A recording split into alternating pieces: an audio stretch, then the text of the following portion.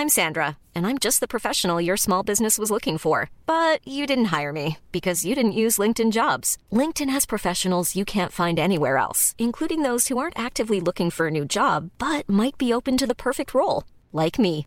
In a given month, over 70% of LinkedIn users don't visit other leading job sites. So if you're not looking on LinkedIn, you'll miss out on great candidates like Sandra. Start hiring professionals like a professional. Post your free job on linkedin.com/people today. Why don't more infant formula companies use organic, grass-fed whole milk instead of skim? Why don't more infant formula companies use the latest breast milk science? Why don't more infant formula companies run their own clinical trials? Why don't more infant formula companies use more of the proteins found in breast milk? Why don't more infant formula companies have their own factories instead of outsourcing their manufacturing? We wondered the same thing. So we made ByHeart, a better formula for formula. Learn more at byheart.com. Since 2013, Bombas has donated over 100 million socks, underwear, and T-shirts to those facing homelessness. If we counted those on air, this ad would last over 1,157 days. But if we counted the time it takes to make a donation possible, it would take just a few clicks. Because every time you make a purchase, Bombas donates an item to someone who needs it. Go to bombas.com/ACAST and use code ACAST for 20% off your first purchase. That's bombas.com/ACAST, code ACAST.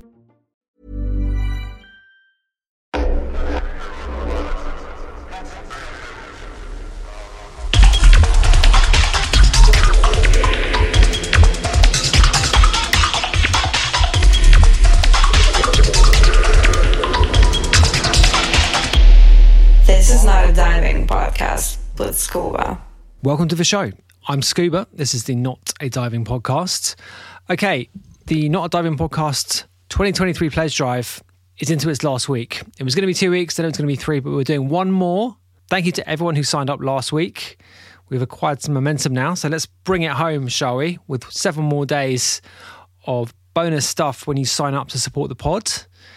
And if you've been thinking about doing it, then you have 1 more week to take advantage. This is the time to do it. So check the show notes for details of the bonus stuff that you get when you sign up. But most importantly, if you sign up to the musicality tier on Patreon, which is £8.50 a month or $10 US, then you receive FOC postage and packaging included, the musicality 2023 t-shirt, which is an awesome t-shirt. I'm wearing one right now.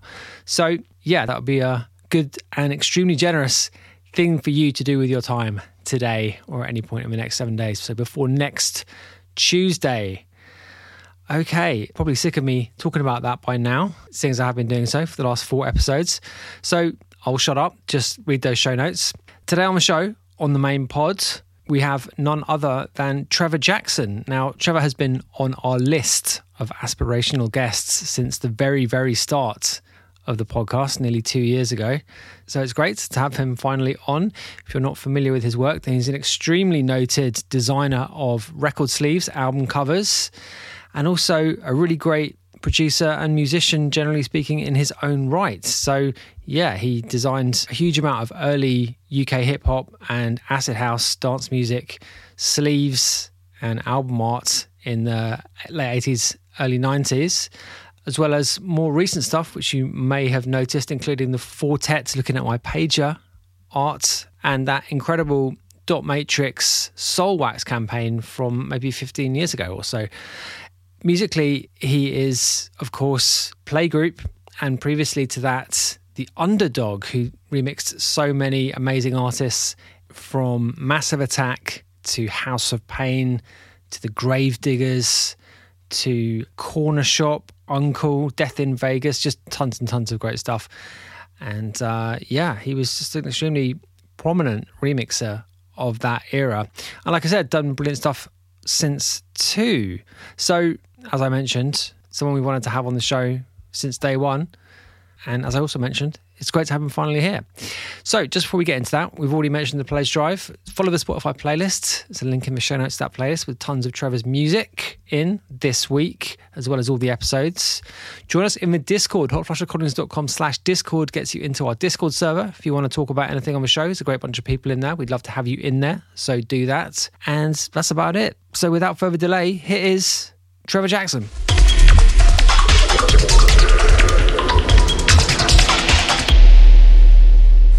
Trevor Jackson, welcome to the show. How are you doing? I'm doing pretty good, mate. How are you? Yeah, not too bad, actually. Although I was just remarking to myself as I walked into the studio just now that bloody hell, it's cold and it is probably winter now, isn't it? Where are you? I don't even know where you live. I'm in Spain, so it's... Oh, come on. It's nice and sunny there, mate, isn't it? It's a recent occurrence that it's become a bit chilly, but it definitely is a little bit chilly. You're in London, I take it? I am, yeah. Yeah, okay. And I realised you're from Edgware originally. I'm from Edgware, North London. Do you know the area? I went to school in Golders Green, believe it or not. Shut up. Okay, well, that's yeah, I know that area. I remember when there used to be a cinema in Golders Green. So yes. That's a long, long time ago. So do I. I remember that well.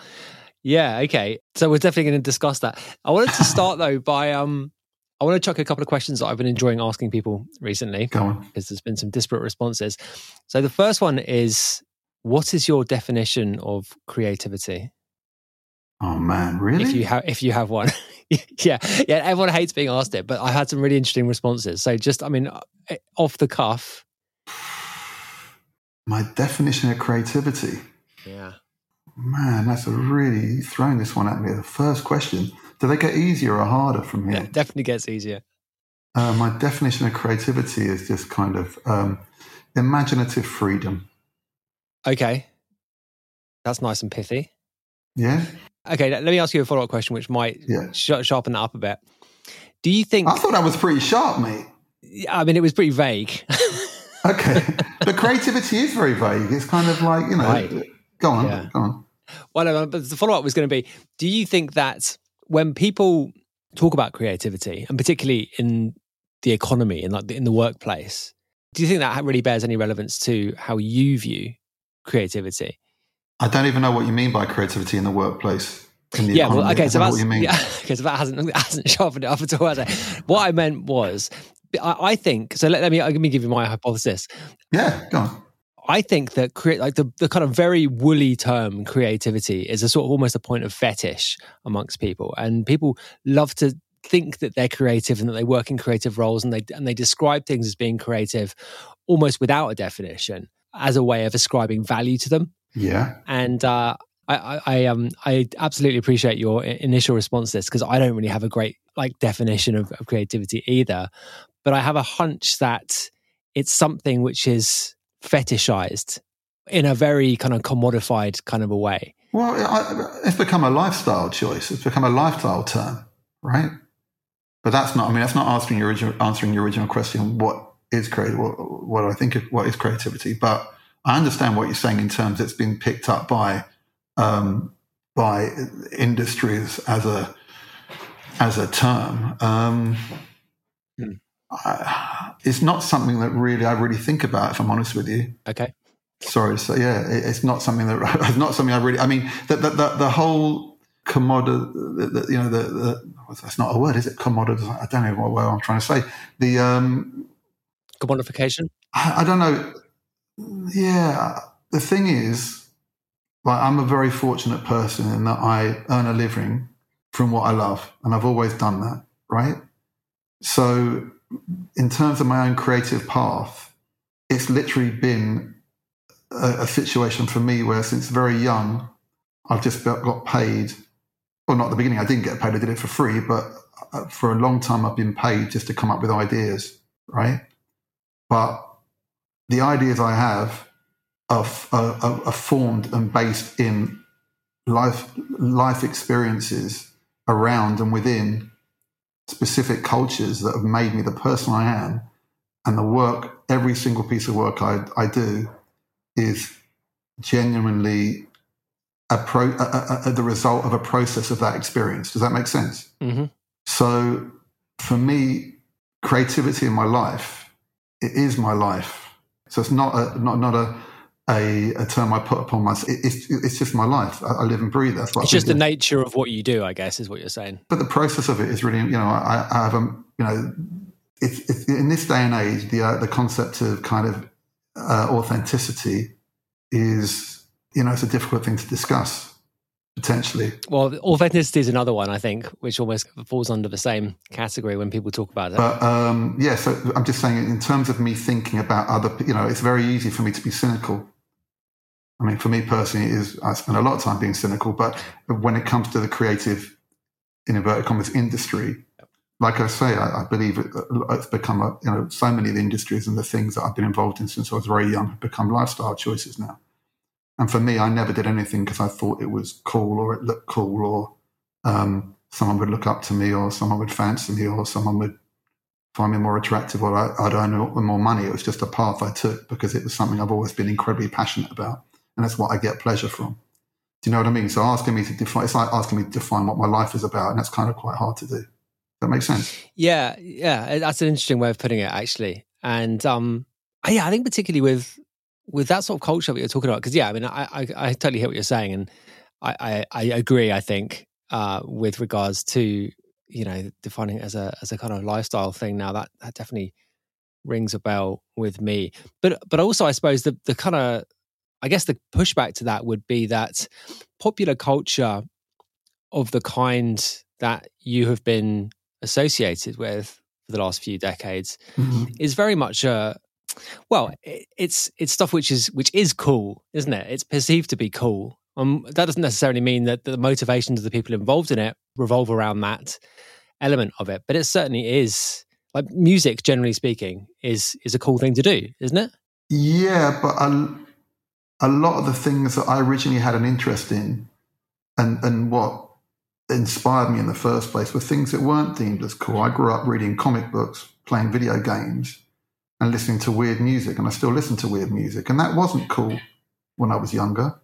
I was seen as being a bit of a geek or a bit of a nerd. I mean, yeah, it might be cool now, but I grew up most of my life, at that early period of my life, seeming like an outcast, seeming like someone that, growing up where I grew up, I wasn't one of those kids that aspired to, I didn't play football. I didn't drive around in a convertible BMW or kind of like... You weren't a Beck, which is a term that you used, which is something you used in an interview, which I hadn't heard for at least 2 decades. It was just amazing. But that's, but that's, it is perceived as cool. I mean, I don't give a fuck what's cool now, to be honest with you. But I get your point with saying, yeah, in theory. I mean, this is the whole thing, my life now. But the thing is, but the path my life has taken was not some really highly conceptual path. Sure. It was just a natural, completely organic process for me based upon doing things that I loved. Right? Absolutely, yeah. And that's, good luck. I don't have an issue with people that, as long as people are doing what they genuinely love and their intentions are good, that's all that matters to me about people in any doing anything. That's what matters. I mean, people don't always have the luxury of doing that, but we're talking about particularly in the creative industries. That's all that matters to me, really. But yeah, you're right. These things are perceived as being cool, but it doesn't matter to me, really. It's interesting what you say, though, because I think that a lot of the stuff which has become cool over time and the cultures which have become cool were originally countercultures, right? And I think that's what you're describing when you're talking about countercultures. I just think about, it's a bigger conversation, but I think about most of the things that I grew up loving were counterculture, subculture, and in the places they were in, I think that I think maybe some of them should have stayed there. Right. I think about when I was a kid watching bootleg VHSs of I Spit on My Grave and Evil Dead and really gnarly, disgusting horror films and early porn or whatever. It was really naughty seeing those things, right? But I knew they were kind of wrong. But now we live in a society which is full of sex and violence, and it's kind of deemed as being acceptable. It's deemed as being mainstream. And that, being a father, being a fairly new father, that actually, well, no, even before I was a dad, I just thought to myself, it's kind of wrong. That's another conversation. But I think, some subcultures and countercultures deserve to be, well, not deserve, I prefer, and it's also that kind of thing when someone discovers what you're into, it kind of pisses you off a little bit. Do you know what I mean? But the world has changed a lot now. Yeah, I mean, I often wonder whether, does counterculture even exist really these days, or is everything just the same, like part of this kind of amorphous? Oh, I know. I think there is. You just got to dig deep. I think about what I'd like to think. For my NTS show particularly, I spend a lot of time trying to find music that, I love it when I find something that I find something that only a few people have heard, and there's definitely things out there that are kind of buck the trend, and I think they're I think the thing is now where there used to be just a smaller number. Now there's multiple versions of subcultures out there. Yeah, they get picked up easier, but I definitely think counterculture and subculture is there. I do. I strongly believe that. That's what keeps me going. Well, okay, so let me ask you a question about that. What constitutes a culture as opposed to, music being made, which is a bit different and doesn't have a big audience? Does that in and of itself consist of, does that make it a counterculture, or there need to be more than that for you to use that term? Well, to me, culture isn't just music. A culture is things that are intrinsically intertwined. Because I think culture is intrinsic, different threads. It's music, art, fashion, film, literature. That's what a culture is a movement based on loads of different interconnected creative things. Yeah, absolutely. I mean, that was kind of my question really, because yes, there is loads of. Using the example of music because that's what you were talking about for your show. Yeah. But when you, as you said, identify something which you consider to be countercultural, are those things present too? I think, I don't always know, because just from hearing a bit of music, I can't tell. But I do know that I think we're at a situation where, I don't travel and DJ as much as I used to. Whereas when I first started playing, I'd go to different cities. I've discussed this before. But I think when I used to travel probably pre-internet, right? You could different cities had a specific different feel to them, right? There were movements going on within those cities which felt quite unique to those cities, I think. Whereas since it sounds such an old man thing to say, since the internet, but I think that things have become far more diluted, and people look. I think that people start just looking the same. You go to different cities and you can't tell that person's from Milan or that person's from New York, or that, because everyone kind of looks the same of a certain kind of age. Yep. And that's a pity. But there is undoubtedly, I strongly believe there are countercultures and subcultures still going on, smaller scenes, but I'm just not particularly aware of them. I hear musically, you can hear things start coming together. I'll hear something, go, wow, well, this is. I haven't quite heard something like this before, and look into it a bit deeper, and it's something that I didn't kind of know what was going on. So I have faith in there being people that are doing alternative things still, without a doubt. Whether they're as larger reaching, I don't know, but that doesn't matter. I'm kind of a strong believer in people creating their own scenes and not having to feel they have to be from a big city. And it really excites me what's going on in other places, Sounds like a dumb answer, but no, generally, I think there are, I might not know. But in fact, I don't probably at my age, I shouldn't even know about them. Yeah, right. Maybe I don't deserve to know about them, really. But I believe it's happening, definitely. Yeah, absolutely. And I think there's value in mystery to those things, absolutely. And I think, to your point about the internet, obviously there's lots of positive things that have happened from the internet and from the kind of cross-pollination of cultures which it's enabled. But one of the things that has definitely been lost, or, there is a danger of it being lost, is that kind of sense of mystery to things where, there is things are able to sort of develop out of the spotlight and then emerge, or don't emerge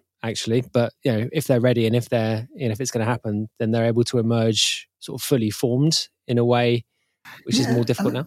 No, definitely. And I think the other thing is that I think what was lost for a long while was individuality. And I think up to recently, there was a situation maybe where people felt a bit lost, so they needed to feel like they wanted to be part of something, and being part of something meant listening to a particular kind of music, dressing in a certain way. And there was actually a strength and a security in feeling like you're part of something. But more recently, I've definitely seen a return to individuality. And I see people around, I'm like, wow, I don't know, I could look at someone and think, I know what you look at someone and say, I know what kind of music they're into.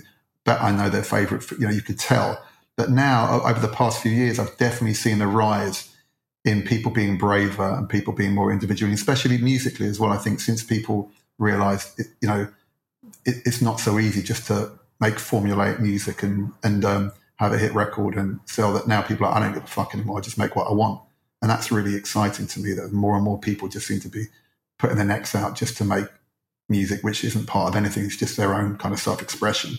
And I think there's definitely a return to that in music and fashion and youth culture that I think is exciting. That's really interesting. That's an optimistic view, which I have not heard put forward that much before. Not really, no. I mean, I hear what you're saying. I think I can identify what you're talking about. Yeah. As you were saying it, I mean, my immediate counter question or like pushback would be that I feel like I can look at someone now and identify exactly what their political views are, like down to the finest point. Yeah. Which is not necessarily, this doesn't necessarily invalidate what you just said at all. But no, but without a doubt, there are particular, there are tribes that have been around for a long time. It used to be far less tribes. You'd have teddy boys, skinheads, mods, and then, hip hop, rave. But I think now there's so many different kind of things going on. And I do feel optimistic about, it's probably driven by music, because I think there's more amazing, interesting new music now than there's ever been. And that excites me. And I think that, as I say, I like being surprised. I like seeing strange people around. I like seeing people that don't feel like they need to be part of something. They just have the strength and individuality just to do their own thing. That's probably what's always excited me most, people that do their own thing in everything. Yeah. No, it's interesting to hear you say that about music as well, and the degree to which there is good stuff being made. I mean, I suppose that, there is more being made, and that would it might necessarily then result in more a rising tide lifting all boats, as it were. We had Nick's on the show last week, actually, when we talked a lot about music discovery and the challenges around it. So, I mean, it sounds like for your radio show, you do a lot of digging by the sound of things. Yeah, but that's fun. And the thing is, it's like, how do you do it though? Where do you look in practical terms? Because obviously it's different to going everywhere, heading to the shops every week. I mean, going back slightly, there's undoubtedly so much more music, which makes it harder to find good music. But what's great about that is, whereas maybe 10 years ago, everybody would be playing the same records DJ-wise, if you're playing the same records as someone else now, you're a shit DJ. Right. Because there is no excuse to be playing the same records everyone else is playing. There are so many phenomenally great records out there. I'm of that ilk. When I used to get a promo, say, as played by Pete Tong, as played by Richie Hawtin, I'd be like, okay, I'm not fucking playing that then. Right. Yeah. I don't want to play records that someone else is playing. I want to be playing records that no one else has heard before. That, to me, is what's exciting. And I find my music just everywhere. I still go to traditional record shops. I look on, I use social media, my friends, and see what people are posting up. Bandcamp a lot. Boomcat, Juno, I search. I spend a long time looking for new music. I get sent, and the truth is now I get sent a lot of stuff, but I probably don't listen to most of the promos I get sent anymore. I'd rather just go. It sounds like a bit of a righteous thing to say, but I'd much rather buy music. I really take great pleasure in buying music. It might just be £1.50 on Bandcamp, but I'll buy it just because I'm saying thank you for your record. Thanks for making this. This is my way of saying thank you. Yeah, the whole promo thing is a bit of a carousel, isn't it? And it does feel like you're on a conveyor belt going through them. I understand why people go through that process, but as I said, I'm not that person. Like, it puts me off if I know I'm getting sent something that another 500 people are getting sent. I don't want it. Yeah, stupid. But it's just my position in what I do now is just a it's radio, but just as a radio DJ trying to discover new music. There's no point me playing a new big release by someone, because someone else is going to play it anyway. Yeah, absolutely. And that's important to me. So do you generally on the show, do you play vast majority new stuff? My show is 99% new music. Yeah, I mean, it used to be a fortnightly show. Now, for various reasons, it's a monthly show. But yeah, it's all new music. Yeah, I mean, I only have 2 hours. I can play maybe max. I can fit 50 tracks, and I normally buy 150 tracks. Yeah. No, I recently started doing a monthly show actually for the first time in years and years. And so I have been in the last, I'm in the process of putting the third one together at the moment. And monthly is just a really nice amount of time because you can spend that much time and you can amass a pretty enormous arsenal of things to choose from. I would rather be doing a weekly. If I had the time, I'd do a weekly, because I just think there's so much music out there that I feel bad that I can't play a lot of the music that I buy, that I find. So that's there's so much music at the moment, it's crazy. I think a month is quite hard, because that means, I don't actually, I put aside a few days a month to search for stuff, right? So it's not like I'm not doing it every week, I don't have time. And so the amount of, I don't know if I listen to 3,000 tracks or something. Right, yeah. I mean, that means hard choices, absolutely, and that's what makes it difficult, right? Yeah, and also it means that a lot of things have to kind of be immediate to me. I don't have to, which is sad. So a lot of things I probably miss out on because they don't grab me. But I'd like to think I'm old enough and my ears are well tuned enough now that I can pretty much tell if something's good in a few seconds. Sounds a bit weird, but it's true actually. I can normally tell whether something's my cup of tea or not. Yeah, absolutely. Like 15 seconds max, usually less. Actually. Yeah, definitely. Yeah. Feels a bit ruthless, but it is what it is. I mean, I think it's unavoidable, to be honest. But like you say, this is a skill which is developed over time. It really is owned, I think, honed, as it were.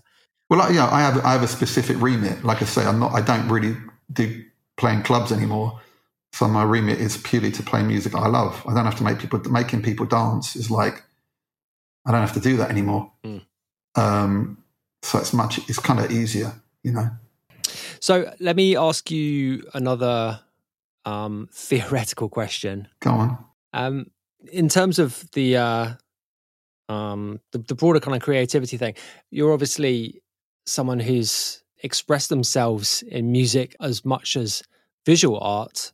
Is there any discernible difference in a kind of broad sense between the two kind of disciplines for you?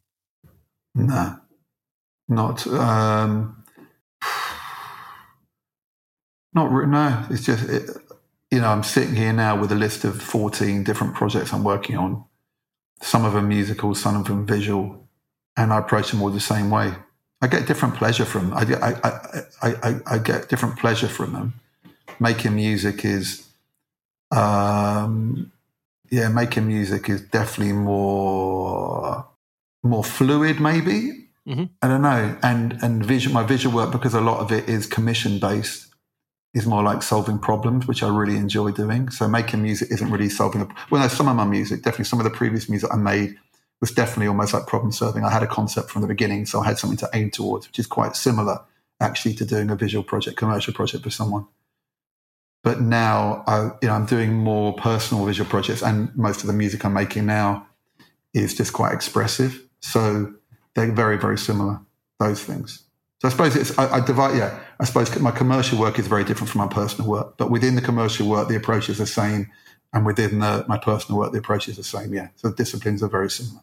Yeah. I was, expecting you to give that kind of answer. So what kind of music stuff are you doing at the moment? Well, a few years ago, I haven't released so much music for a long time. And then a few years ago, I had something like 500 tracks that I went through, and I finished my whole archive. So yeah, I released all the old music I had a number of years ago. I started a new label called Pre-Recordings. And that was all my old music I finished. And then literally I didn't have one demo or anything left. Really? Wow. I cleaned the slate. That's an amazing position to be in. It took me a long time. I released 5 or 6 albums or something of all different stuff, hip hop stuff, techno stuff, weird stuff, loads of stuff. And then I bought myself a poly-end tracker because I'd always worked with Logic, and I was really bored with working on Logic. I basically used to use Logic as a recorder and a mixture of soft synths and hardware to make music, but it was always quite linear in the way I made it. And I got a poly-end tracker, and I just started playing with that and literally making music. I've always had a fantastic sound library I've built up over years. I'm not much of a library buyer. I haven't really bought that many things from sound libraries, and so it's my own personal library. And I just was making music in bed and just on the sofa, and it's just, and because we're using a tracker, is such a different way of making music. Right, yeah. It's just liberating. So I've just made loads of music with this tracker. But now I'm in a situation, I've got like 300 tracks sitting there that now I've got to finish. But the process is, and it's like, for me, it's the best music I've ever made, I think. And I'm just really happy making music that way, you know, away from just staring at a big screen, away from being in a studio. Just I've been quite, I've been freed up quite a lot doing that. And when that music's going to come out, I don't know. But I've been enjoying making music more, because also I've been making music super quickly. I used to spend ages. Remixes would take me 2 months, or making tracks would take me a long time. But this is stuff I make a track in an hour, and it just sounds fucking great. I'm like, wow. And it's liberating. So yeah, that's kind of where I'm at the moment. But how I put it out, not sure yet. And I'm probably not going to put it under my own name either. I'm going to probably do it under a pseudonym, I think. Nice. Yeah. Yeah.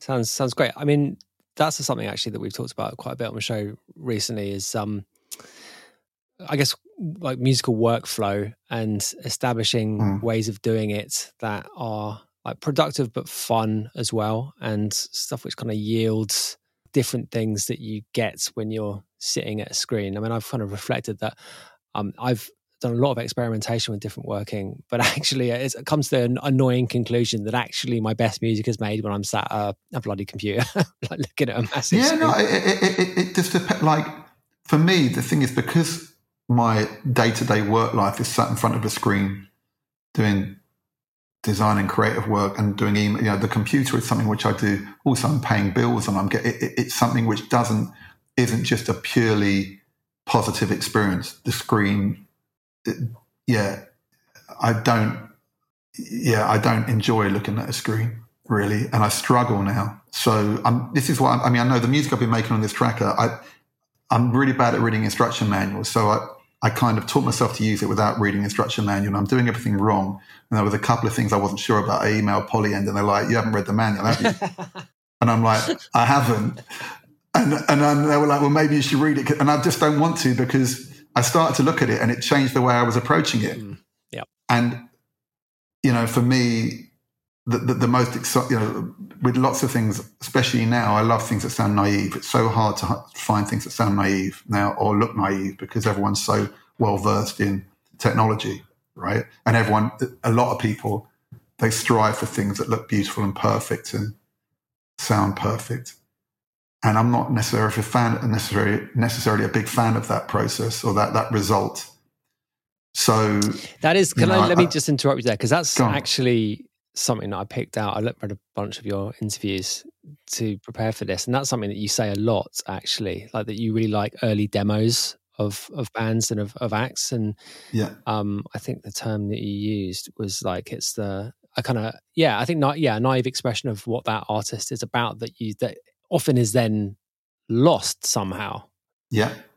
That's a super interesting thing. And I think it's an experience that loads of musicians have, like having this kind of experience of a kind of early breakthrough in music, which yields this really exciting thing, but is not perfectly expressed. And then you then spend the next X amount of years trying to perfectly express this idea, but then the idea is lost along the way, right? You can't, because I think most people start making music by trying to emulate something else. And then that turns into their own voice, or they just express themselves without trying to copy something else. And I think those initial steps into doing anything, quite childlike, and the naivety of that, there's something quite beautiful that's really, really almost impossible to return to, unless, like I'm saying, for me, using a bit of new equipment that I didn't know how to use totally got me back into that headspace. And I literally felt like, shit, this is like the first time I remember when I had an S950 sample and I started using that. And I got really skilled in, again, I didn't really read the manual, but I did things with it. And I was really excited. Honestly, using the tracker for me, I was like, wow, I feel like I've started making music all over again. And it felt amazing. And it sounds, I won't say amazing, but it feels good to me, you know? And I think that's a really important thing, because maybe those when you're not trying so hard, I mean, it's a cliche, but it's true. Those tracks that you do in like half an hour are your best tracks, always, you know? Always, yeah. Always. So when you labour over things, you can hear it, you know. When people, you can just tell. I mean, I'm a huge fan of, trust me, I'm a huge fan of, like, you know, I grew up listening to Trevor Horn productions and hearing really beautiful, very, very expensive tracks that took months to make. And I do adore that kind of stuff. But at the same time, maybe also the honest truth is that I most of the music I make myself, I program, I do everything myself. I rarely get people to mix tracks for me. I do everything myself, and I can't make something. I don't have the equipment. I don't have an SSL desk. I can't make something that sounds like a Trevor Horn production, you know? So I go the opposite way. I'm like, I'd rather it make it sound a bit fucked, because I don't want to be halfway in between and make something which sounds trying too hard to sound great, and it doesn't sound great. So sometimes I like, you know, a lot of the music I made, specifically that old stuff that was demos that I finished, I didn't have stereo tracks. I didn't have stems. I just had stereo tracks, and I edited them, recorded it to a tape machine, and it just sounded great. You know, it's all about feel. At the end of the day, it's about feel to me. You know, we could intellectualize and talk about gear and stuff like that, but at the end of the day, it again, it's a cliche. It doesn't matter what you got; it's what you do with it, right? Yeah, I mean, I think even those sort of beautiful sounding Trevor Horn productions were maybe, well, because I think ultimately the sound of a great record is just great performances. I mean, that kind of record anyway, they're just great performances captured really well. So let me finish that by saying that, you know, Trevor Horn, that is, and an engineer setting something up, you know, to capture a performance or a vibe which a performer is giving off in a way, is almost like they're stepping back at that point. Yeah. Well, but the interesting thing is that most of the records I love by Trevor Horn, be it Frankie, Relax, Art of Noise, Slave to the Rhythm, when you hear about how those tracks were made, it was actually the amazingly happy accidents that formed the basis of all those great tracks. Like Relax, they tried to make it 100 times. They laboured of it so hard. Yeah, I've read those stories. And actually, then Trevor, it's amazing, isn't it? You know, and Trevor went home, and then Gary Langan and JJ just fucked around for it, and they made the groove. And Trevor Horn went back to the studio and said, "What is this?" And they just did it. Art of Noise, beatbox, accident, just sampling, you know, the guy from Yes's drums, and Slave to the Rhythm even. I think they had, you know, Trouble Funk played a whole session, and JJ just took like a 2.5 second loop from it, and that became the basis for the track after they'd laboured over it for months. So yes, but no, you know, I think it's not just down to performance, it's down to kind of the spontaneity, you know, and hearing the life in something, because you can hear when something's been like a lot of contemporary pop music. Yeah, I think that's sort of what I meant, I think, if I can try and retcon what I was I'm not disagreeing with you. No, I agree. I'm just enhancing what you said, but that's it. I think a lot of contemporary pop music sounds like it's been mixed to death. Yes. Or produced to death, right? And it's not the sonics. You can 20 people wrote the song as well, which doesn't help. Yeah, it's just something that sounds, and I don't have a problem with, you know, I'm a big Scott Aiken Waterman fan. I don't have a problem with manufactured pop music, right? Yeah. But it's that magic element of making something sound alive. Yeah. You know, and that's what everyone strives for, right?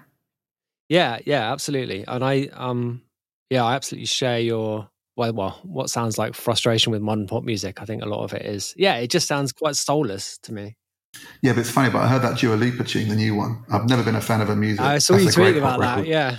That's a fucking great record. She is a great performer and someone who really comes through well on record too. No, I just think the production, I mean, it's what's the name from Tame Impala, and I just heard that and I was like, that's a great pop record. Yeah.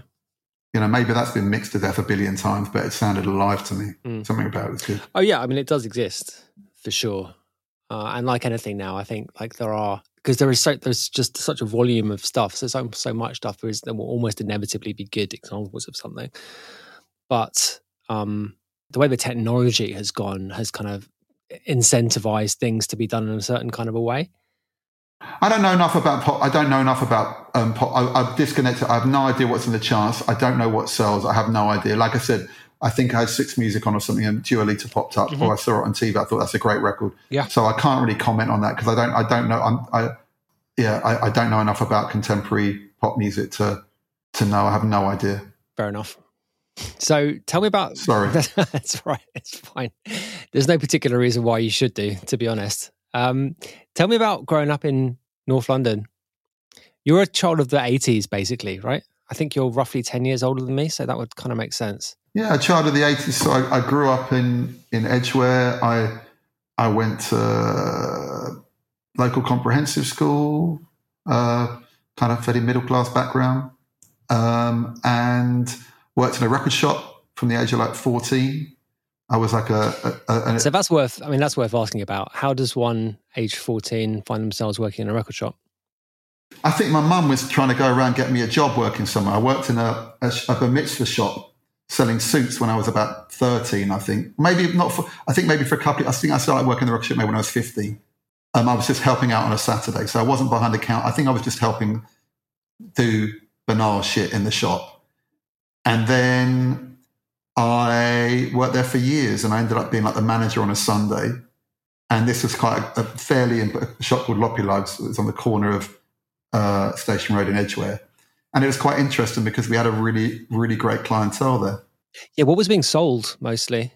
I know, it was pop music, but the guy who ran the shop was like a corrupt South African guy. And he had some kind of deal with, they'd have limited edition picture discs. So that's probably my fascination with limited edition formats. But he'd get in, a shop was only supposed to be able to get 2 copies of a Madonna picture disc, and he'd have like 300. Right. And I think he'd pay backhand. I think, used to have record reps come round, and I think he used to give them backhanded. So he'd get them out and he'd sell them abroad. He'd export them to places. So he was, and then, and he was, so he was a pretty bad character. He used to again, I've told the story before, but he used to say if an old person came in, just stick another £3 on the price. Literally. Nice. And, but we had amazing, Trevor Horn used to come in with his wife, Jill Sinclair. Okay. Because they didn't live, and then George Michael came in. Tons of people used to come in. It was like one of the biggest record shops. What a big shop, but a really important record shop in that area. And also because my boss was a crook, we used to steal records from there and nick record tokens. And I'd go up the West End and buy import hip-hop records from Groove Records with record tokens that I nicked from the shop. So I've basically got thousands of records nicked from the record shop because the boss was such a crook. And then Richard Russell, XL Record, he came to work at the shop as well. He lived around the corner and he worked with me on a Sunday. And it was a great time, really. So there were good times. And then I started going out clubbing when I was about 15 maybe. So I was going out on a Saturday night, getting in at like 4 and having to go to open up the shop at like 9, 10 o'clock on a Sunday morning. This is when you're sort of 15, 16 sort of thing? Or, yeah. In fact, you just said that you were younger than that, didn't you? Sorry. No, I was about 15, about 16 or something, going to first clubs and stuff. So you mentioned hip hop there, which is something which is obviously a kind of important thing for you musically. Yeah. What was the kind of entry point to the UK market, as it were, for that genre of music? Like, what was the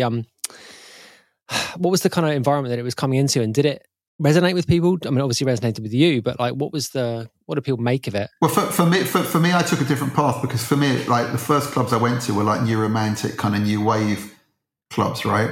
I used to go Camden Palace and hear Eddie Richards and Colin Faver play, and they were playing a lot of kind of New Order, but mix it with electro and weird stuff. So I was in Italo and stuff like that. So I was really into my favorite bands growing up were like Soft Cell, Human League, Heaven 17, Kraftwerk, and so I was really into UK electro pop or European electro pop. And then when electro came out, it wasn't a shock to my system. It was like, shit, this is what I was hearing. It was like a complete,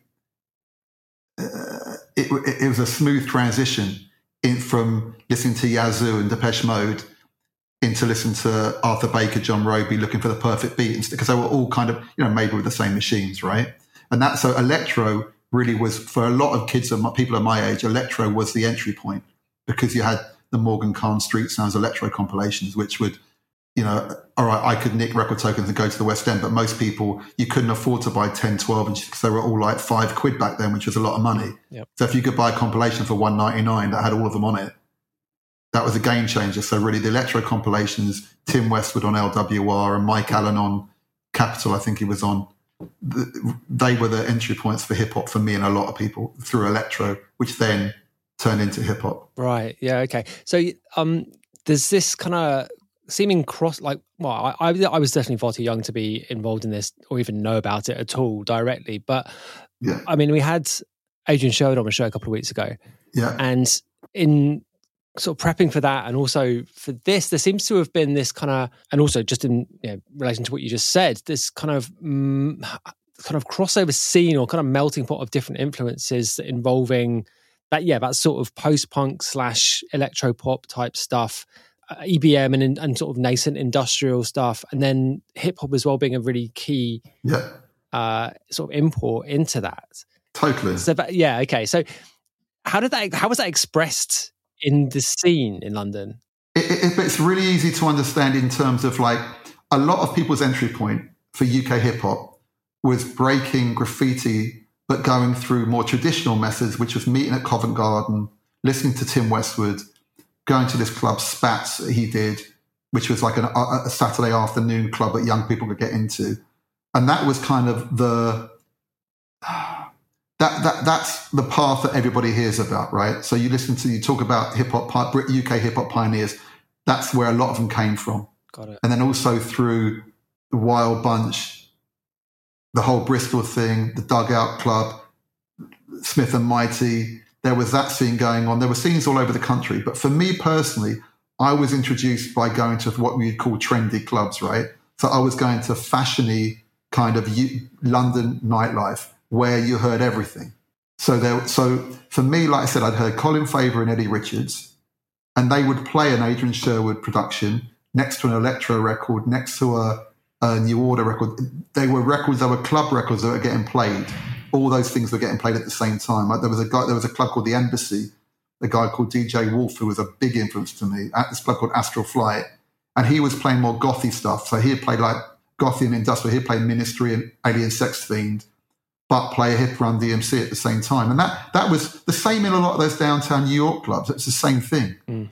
So that was art, music, fashion together. It was that kind of scene. And that's where I came through. And those records were connected because a lot of those producers were like Adrian. I listened to your Adrian interview, and Adrian was a massive influence to me. And the first record I heard him involved in was a record called, Fats Comic record called DJ Dream, which was made with DJ Cheese and a guy called Duke Booty, who made really great electro records, word of mouth, and was involved in The Message and a lot of the Sugar Hill stuff. And obviously the Tackhead band were all the Sugar Hill Gang's backing band.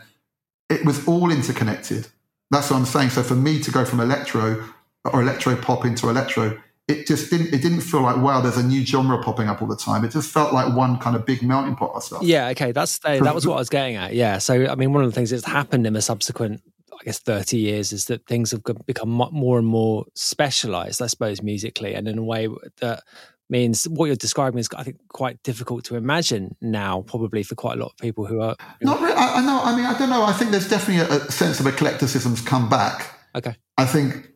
I grew up with definitely all the DJs that I admired, those guys, Colin and Eddie, DJ Wolf, Cold Cut. A lot of the people I was really inspired by, they were people that were playing all kinds of music, but it wasn't weird to me to hear an African record next to a house record, next to a hip hop record. That was exciting. As time gone on, so later down the line, things like progressive house came up. I remember standing in clubs thinking, this is the most boring music I've ever fucking heard. I'm listening to records that sound the fucking same all night. I didn't want to hear that. I grew up hearing people play a real mix of, literally like Double D and Steinsky Lesson 1. That is like the soundtrack to clubs I went to. You heard all these things together. And that was really exciting. And it wasn't really until, to be honest with you, later down the line, like James Lavelle and Mo Wax, where that thing started again, that eclecticism. Sure, yeah. I mean, it's funny because Colin Faber was actually one of the first DJs that I got into, but it was later, and he was playing techno on Kiss. It was released on Kiss. Yeah. And I'm trying to piece together what you're saying in relation to my early clubbing experiences, which were sort of 94, 95-ish sort of time. Yeah. And things were definitely much more specialised by then. 100%. Totally changed. Yeah. Totally. Would you put that down Sorry, what were you going to say? Well, no, because if you listen to his, I've got tapes, Collins Kiss tapes from far earlier. Yep. Mental mix of stuff. You know, why did it change? Probably because it became an industry. You know, that the clubs I'm talking about. You know, when I was in the 80s, when I was going to these clubs, there was probably a core of maybe 1,000 people maximum in the whole of London that were going out at night to these clubs, right? It wasn't a massive thing. And I think it changed a lot with acid house. Yeah, I was going to suggest that maybe ecstasy played a role in this. No, it wasn't the drug. It wasn't the drugs. To be honest, it wasn't the drugs. It was the people making money behind it. Right. It was literally. There was an amazing underground scene coming on, and this club, the Trip, happened at the Astoria, where there's famous footage of it. And I went to that club, and it was shit. It was just. It was. As at that point, I was like, "This is fucked now." Again, going back to what we very first talked about, something you feel special. Now everyone else is part of it. It felt contrived. Yeah. Literally, everyone was wearing a smiley T-shirt, a bandana with a whistle, and doing stupid dance, and it wasn't like that before. You know, the clubs I was going to, literally, you'd have a punk next to a goth, next to a really beautiful looking model, next to a guy in a suit, a banker, or he looked like an estate agent. It was a complete mix of people, right? And then it just changed. It became definitely. I think it was probably around that. I mean, clubs. There were still great clubs going on. But it wasn't as mixed up, totally. It definitely wasn't as mixed. Okay. And, yeah. Going back to the kind of musical melting pot, if I can use that cliche. What was the wider culture around that? Like we talked before about there being sort of supporting elements to musical cultures. Like what was the and this is in this kind of pre-acid house, electro, industrial, punk, whatever. What were the other defining features of that scene, as it were, if there were any? I think it was quite an international, because I think you'll find there were clubs all over the world. Like you listen to, Ron Hardy tape. Not all, a lot of Ron Hardy tapes maybe veer more towards just being more soulful, particularly. But there's some Ron Hardy tapes when he's playing Frankie Goes to Hollywood next to Liaison Dangerous, next to Yellow, next to Art of Noise, right? So it was going on in Chicago. Early Baldelli tapes, Beppy Loader tapes. So this was an international thing. You had, in inverted commas, cool young kids listening to a really weird selection of music. So I don't think they would I think it was an international. That whole time during the 80s, I focus on it so much, not just because I lived it. It was an incredibly creative time. The emergence of new technology, the emergence of sampling, which to me was amazing, because I was at college doing visual collage, and when I saw samplers and I could put things together, it was just an extension of that. It was just a really fertile time in all forms of creativity. The things that came out the 80s set the foundations for so much. And it was just a really eclectic, diverse moment in time. That I can't, to be there, I can't explain how crazy it was, but it really was super, super exciting time. Yeah, I've seen you argue this before, and it's me argue me or make this point, shall we say? Yeah, because I think the 80s is such an interesting time period, because there's so much disparate stuff happening, so many kind of like forces pulling in different directions, whether it's kind of socio-political or artistic, or totally, hyper capitalism emerging at the same time as different countervailing forces emerging. It was gone. But this is a weird. Like you could feel like you could do anything. I really feel sorry for younger generations now. The current climate, especially in this country, it's so turned against you. Whereas, there's not much you can do about it. How do you mean by that? Turned against you? Oh, just in so many ways. It's kind of you lost your your freedom's not there. Like for me, in that period of time, you know, you could live somewhere in any various places in London where, you know, my studio is now in the middle of, like, you know, cliche, but it's in the middle of Shoreditch, right? You know, I had a studio around the corner from here. It was cheap then, you know. You could go to parties in warehouses in the centre of London with 1,000 people, and the police wouldn't close them down. You know, it was totally different moment in time. There was real freedom, but that was also, you had Thatcherism going on, which is odd because, you know, it was a proper fight against that mentality. But at the same time, it's really weird. But awful to say that I got given money by the Prince's Trust, which I think was a Thatcher kind of idea, and I would never have been able to set my career up if it wasn't for that. Right. I got like a grant from the government or something to set shit up, and I felt at the time creativity and trust me, I'm not a Tory in any way whatsoever. I'm just saying that was fucking weird. It was just it was a mad time because, you know, I had AIDS.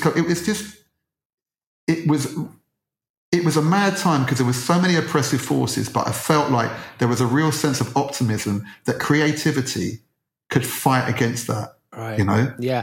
Let me ask you about the kind of opposition to Thatcherism in particular, because that seemed to be a really across like multiple areas seemed to be a real kind of like rallying cry. And again, I was young enough to notice that in stuff like, you know, I remember starting to watch like TV comedy, for example, and being aware of people like Alexei Sale being, you know, obviously hating Margaret Thatcher. And I came from a very kind of Labour voting household as well. So I was kind of had it indoctrinated to me.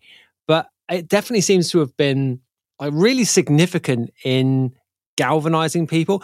And I wonder, like, is there, I mean, obviously we're living through a period now where there's been a Tory government for 13 years. Like the first period obviously was a coalition, but there's been a long, long time where there's been this kind of monolithic, highly depressing, almost nihilistic approach to government in a way which I think has certainly superficial similarities anyway with the government of the 1980s.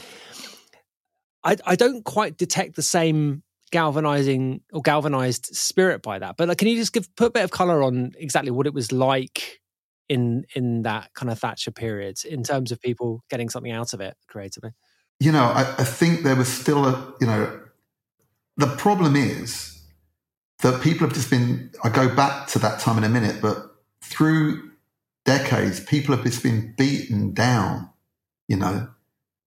And also, I think on a more important scale, the fact there's zero accountability now. So we might have hated Thatcher, we might have hated people around them, but there was a different level that there wasn't, well, not for me anyway. I still felt there were figures I could probably respect in authority, right? That there would be some accountability for. Whereas that's, you know, since Brexit probably, this country has just changed so dramatically, right? That it's easy to people to lose hope. You know, I understand. And it was just different then. It was different because there was a freedom in London. You could just break open a warehouse, go in there, have a party, and probably the police wouldn't come and get you, right? And, you know, it wasn't until later, you know, with raves and this, you know,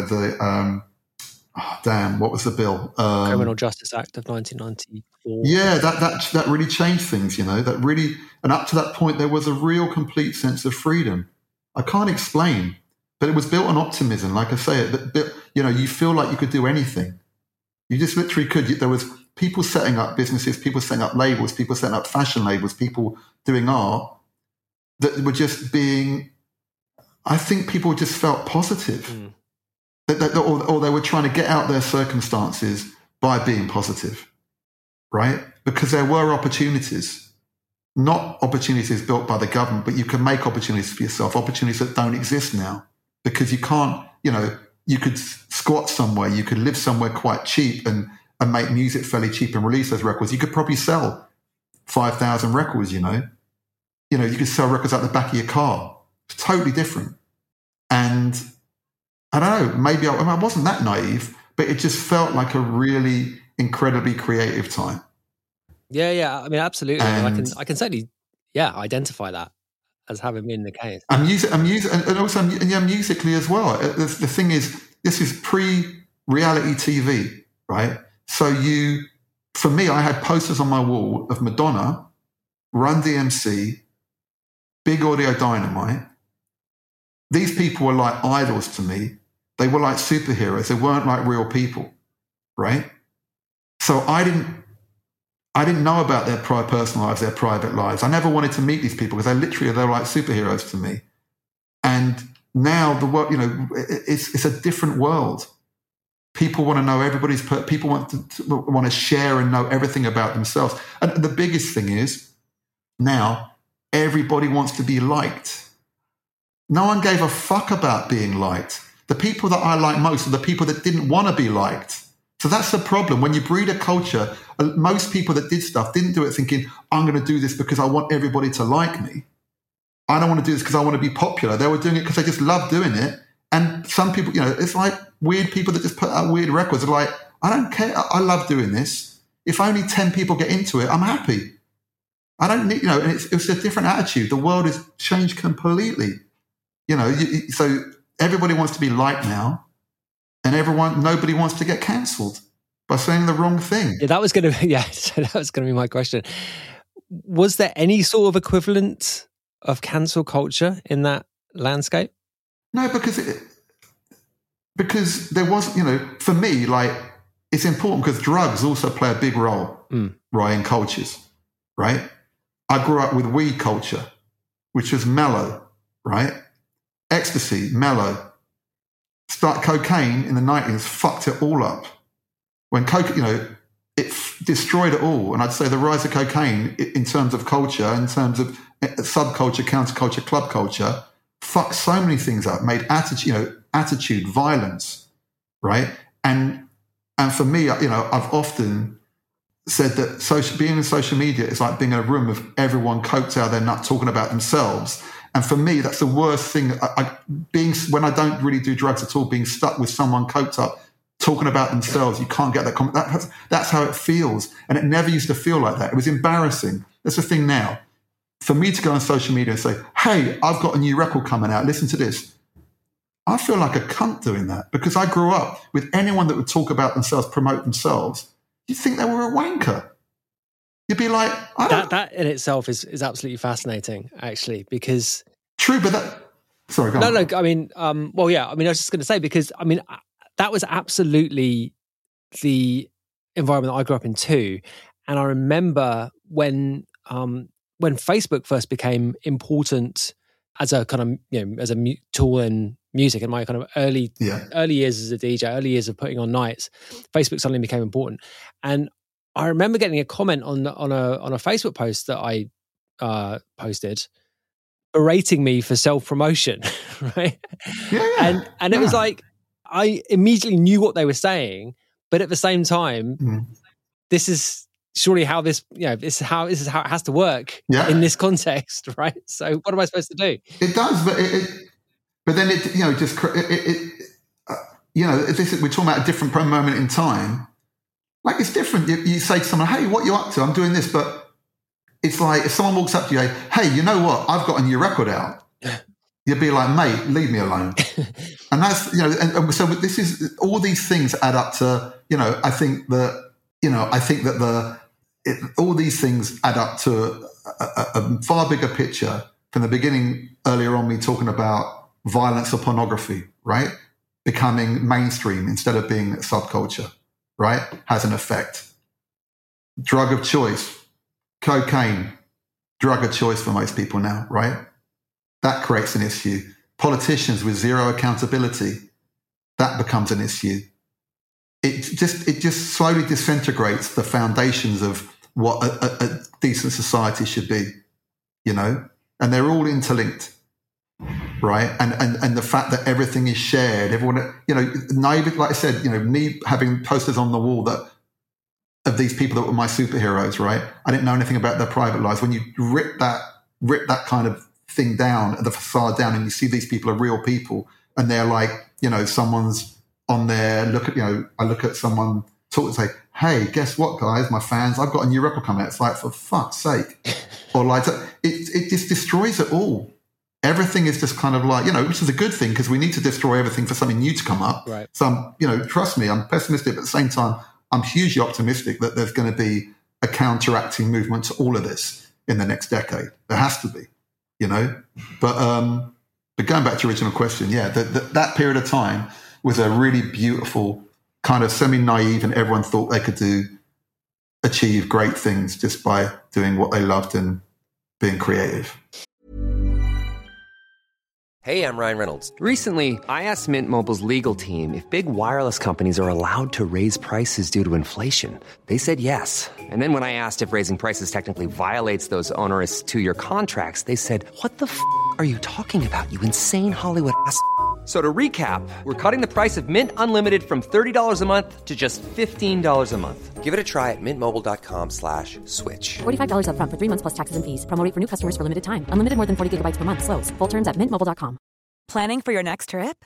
Elevate your travel style with Quince. Quince has all the jet-setting essentials you'll want for your next getaway, like European linen, premium luggage options, buttery soft Italian leather bags, and so much more. And is all priced at 50 to 80% less than similar brands. Plus, Quince only works with factories that use safe and ethical manufacturing practices. Pack your bags with high-quality essentials you'll be wearing for vacations to come with Quince. Go to quince.com/pack for free shipping and 365-day returns. Yeah, I mean, how much was the political situation a specific motivation for people? For me, for the scenes I was involved in, I don't remember that. I remember I got involved in an Artists Against Apartheid thing. I mean, that was a key example of the time, wasn't it? And that was a specific thing against the Thatcher government. Yeah, I remember also bigger because Arthur Baker did Sun City. And so I remember specifically because hip hop culture and the apartheid thing became a big thing. And I think the miners' strike as well, I remember there being things, but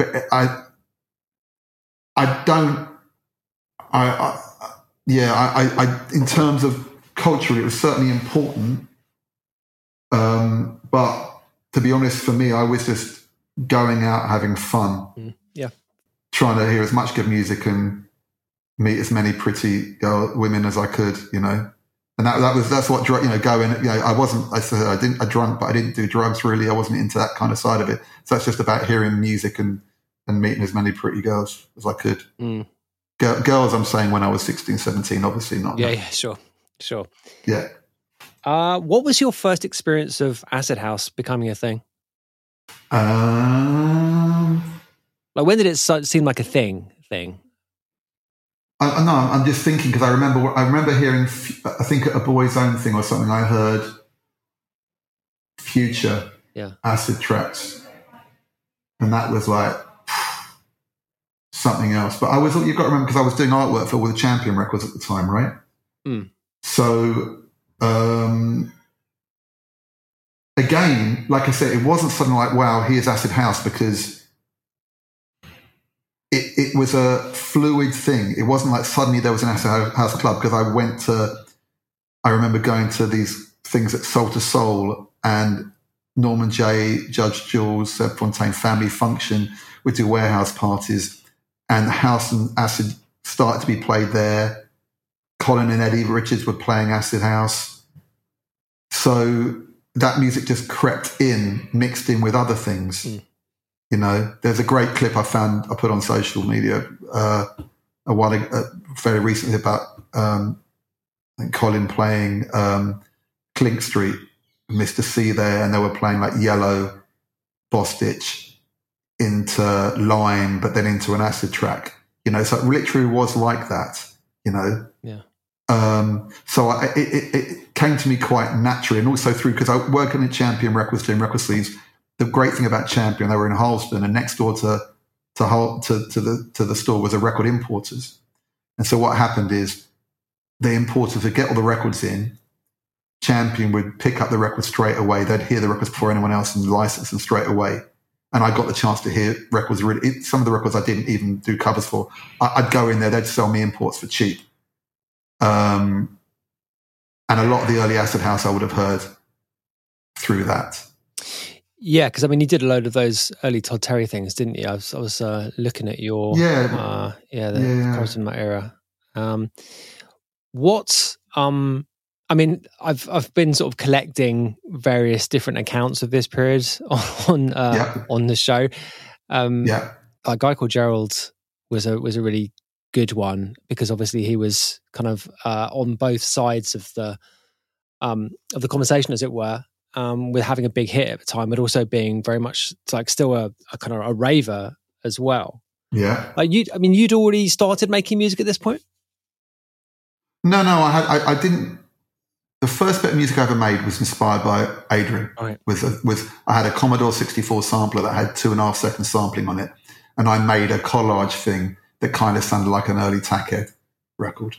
Right. And I put it with Morgan Khan did a Street Sounds competition for a UK hip hop compilation, I think it was, to send in tracks. I did that, and then I got a Roman W30, but that wasn't till maybe the early 90s. So I wasn't making music at all.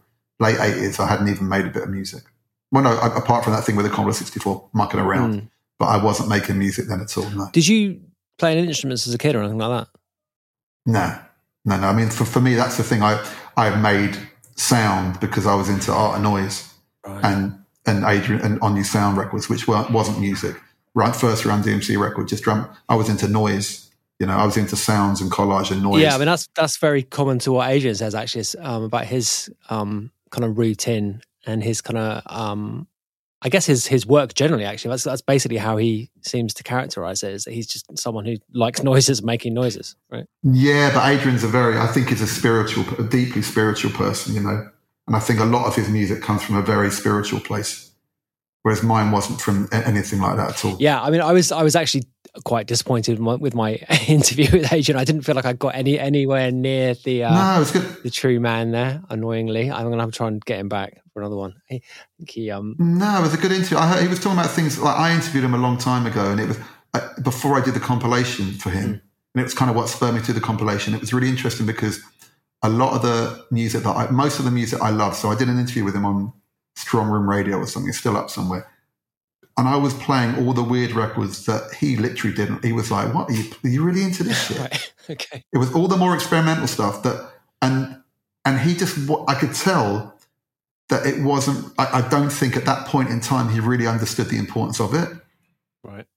And also, I think because a lot of it was made in the period when after Prince Farai died, and I think he was in a bad place. So a lot of those records he tried to talk about, not Ministry, but Ministry and stuff, I'm under the impression he kind of gave me, but he was just in a weird place.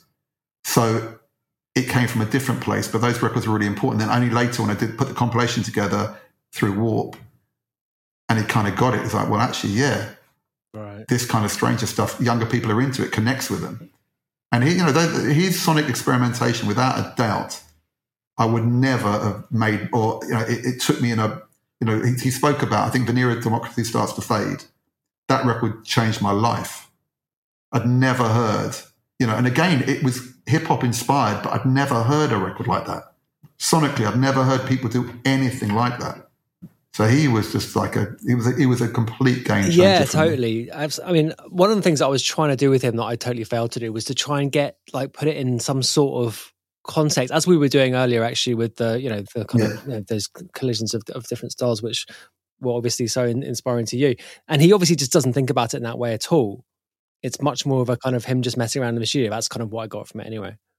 But this goes back to that thing we said at the beginning about the best records you make are the things you do in an hour, right? Because I think a lot of that stuff he did was just playing around, was having fun. He said that in that, he wanted to build a catalogue. He just made loads of albums. He was just fucking around with his mates in the studio. Yeah. He wasn't being deeply cerebral about it. And that's why I say spiritual is maybe the wrong word, but his creativity and his sonic language comes from a different place, and it's so much about collaboration as well, a lot, and technology, going back to what we said about that point in time. So much of it is driven by technology. If the 808 hadn't come out, what would, can you imagine? Yeah, totally. Really, I think that you could, it's another conversation, but you can definitely define cultural, important musical moments in time by technology. Most of it probably Roland and Akai technology. Yeah, I mean, it has been remarked upon before on this show that those Japanese engineers don't get anywhere near as much props as they deserve, even if the instruments were used in different ways to which they were originally intended. Like, it's just incredible that the influence during that period, during probably that decade, the 808, the 303, the MPC, the 950, the Atari ST, if they hadn't happened, nothing would have happened. All the musical forms we love now would never have existed. And Adrian, in terms of... would exist in a pretty different kind of a way, right? Because, I mean, a similar stuff may have happened with different technology, but like the sound of those technologies, but particularly the instruments anyway, is so prevalent even now, even the music that gets made now, right? Yeah. And those things were kind of affordable. Maybe not the at the beginning, but those things became affordable. It's just... and Adrian particularly, I think, his use of AMS delays and, see, this is the thing. Who taught me how to make music? It was the stereo MCs, because talking about my introduction to hip hop and even to acid house slightly, actually, because I worked for G Street Records, who are based around the corner in Clerkenwell, where I am now. And the stereo MCs had a studio in the basement, and they would make their music with a Bell delay, which had a Bell BD80 delay, which had like about 1 second of sampling time. And they'd maybe have a few of them, and they'd trigger them with an 808. Right. And I'd sit in this, because I did their artwork for them, and I just listened to them making music. So I learned so much from them. And it was so, the stuff they made, they don't get enough respect at all. Because I think they were really important trailblazers at the time. And G Street, actually, some of the first, because I did a cover for a Funtopia record. So I was hearing some acid house. I did obviously, well, it's not really acid house, I'll house you, but there was, again, that, I'm trying to think who else came through at that time. But anyway, I got sidetracked. But the stereo MCs and hearing them make music, that they taught me how to make music. And also Double Trouble, lead guest at this Noisegate Studios, where I did the first ever remix I did. They were pretty, went on to do Rebel MC and stuff like that. They were kind of important. They worked with a lot of people, mixing and helping to produce and program artists around that time. So, you mentioned that it was messing around with a C64. I had a Spectrum, by the way, to play games when I was a kid. Oh, I had all of them. I had a ZX81 Spectrum. I had all of them. Yeah, nice. So was it just a case of sitting down and messing around until you reached a point where you were sort of confident enough to go into a studio and... No, the thing is, because I had this parallel career doing record sleeves for people during that late 80s, early 90s. Which you were really successful at by this point. Well, I was living at home with my mum and dad. I was like 18, 19, and I couldn't afford to rent anywhere. So I was I was living for free, so which meant I could do some work for next to nothing. So I started out punting my work for free to people. And then I'd soon get paid. But right place, right time, Champion and G Street, and then onto something. It was just putting out some amazing records. Let me interrupt you. Can you tell the story about going to the WAG to blag your way to an S Express album cover? I know, but okay, yeah, because Mark Moore, I'm still friendly with today, God bless him. I used to go to the WAG 2-3 times a week maybe, and one night I think it was Mark Moore and maybe Tim Simonon playing from Bomb the Bass, or Mark with maybe it was a Love night with, I can't remember, no, Love with CJ McIntosh and Dave Durrell. But anyway, I got chatting to Mark because it was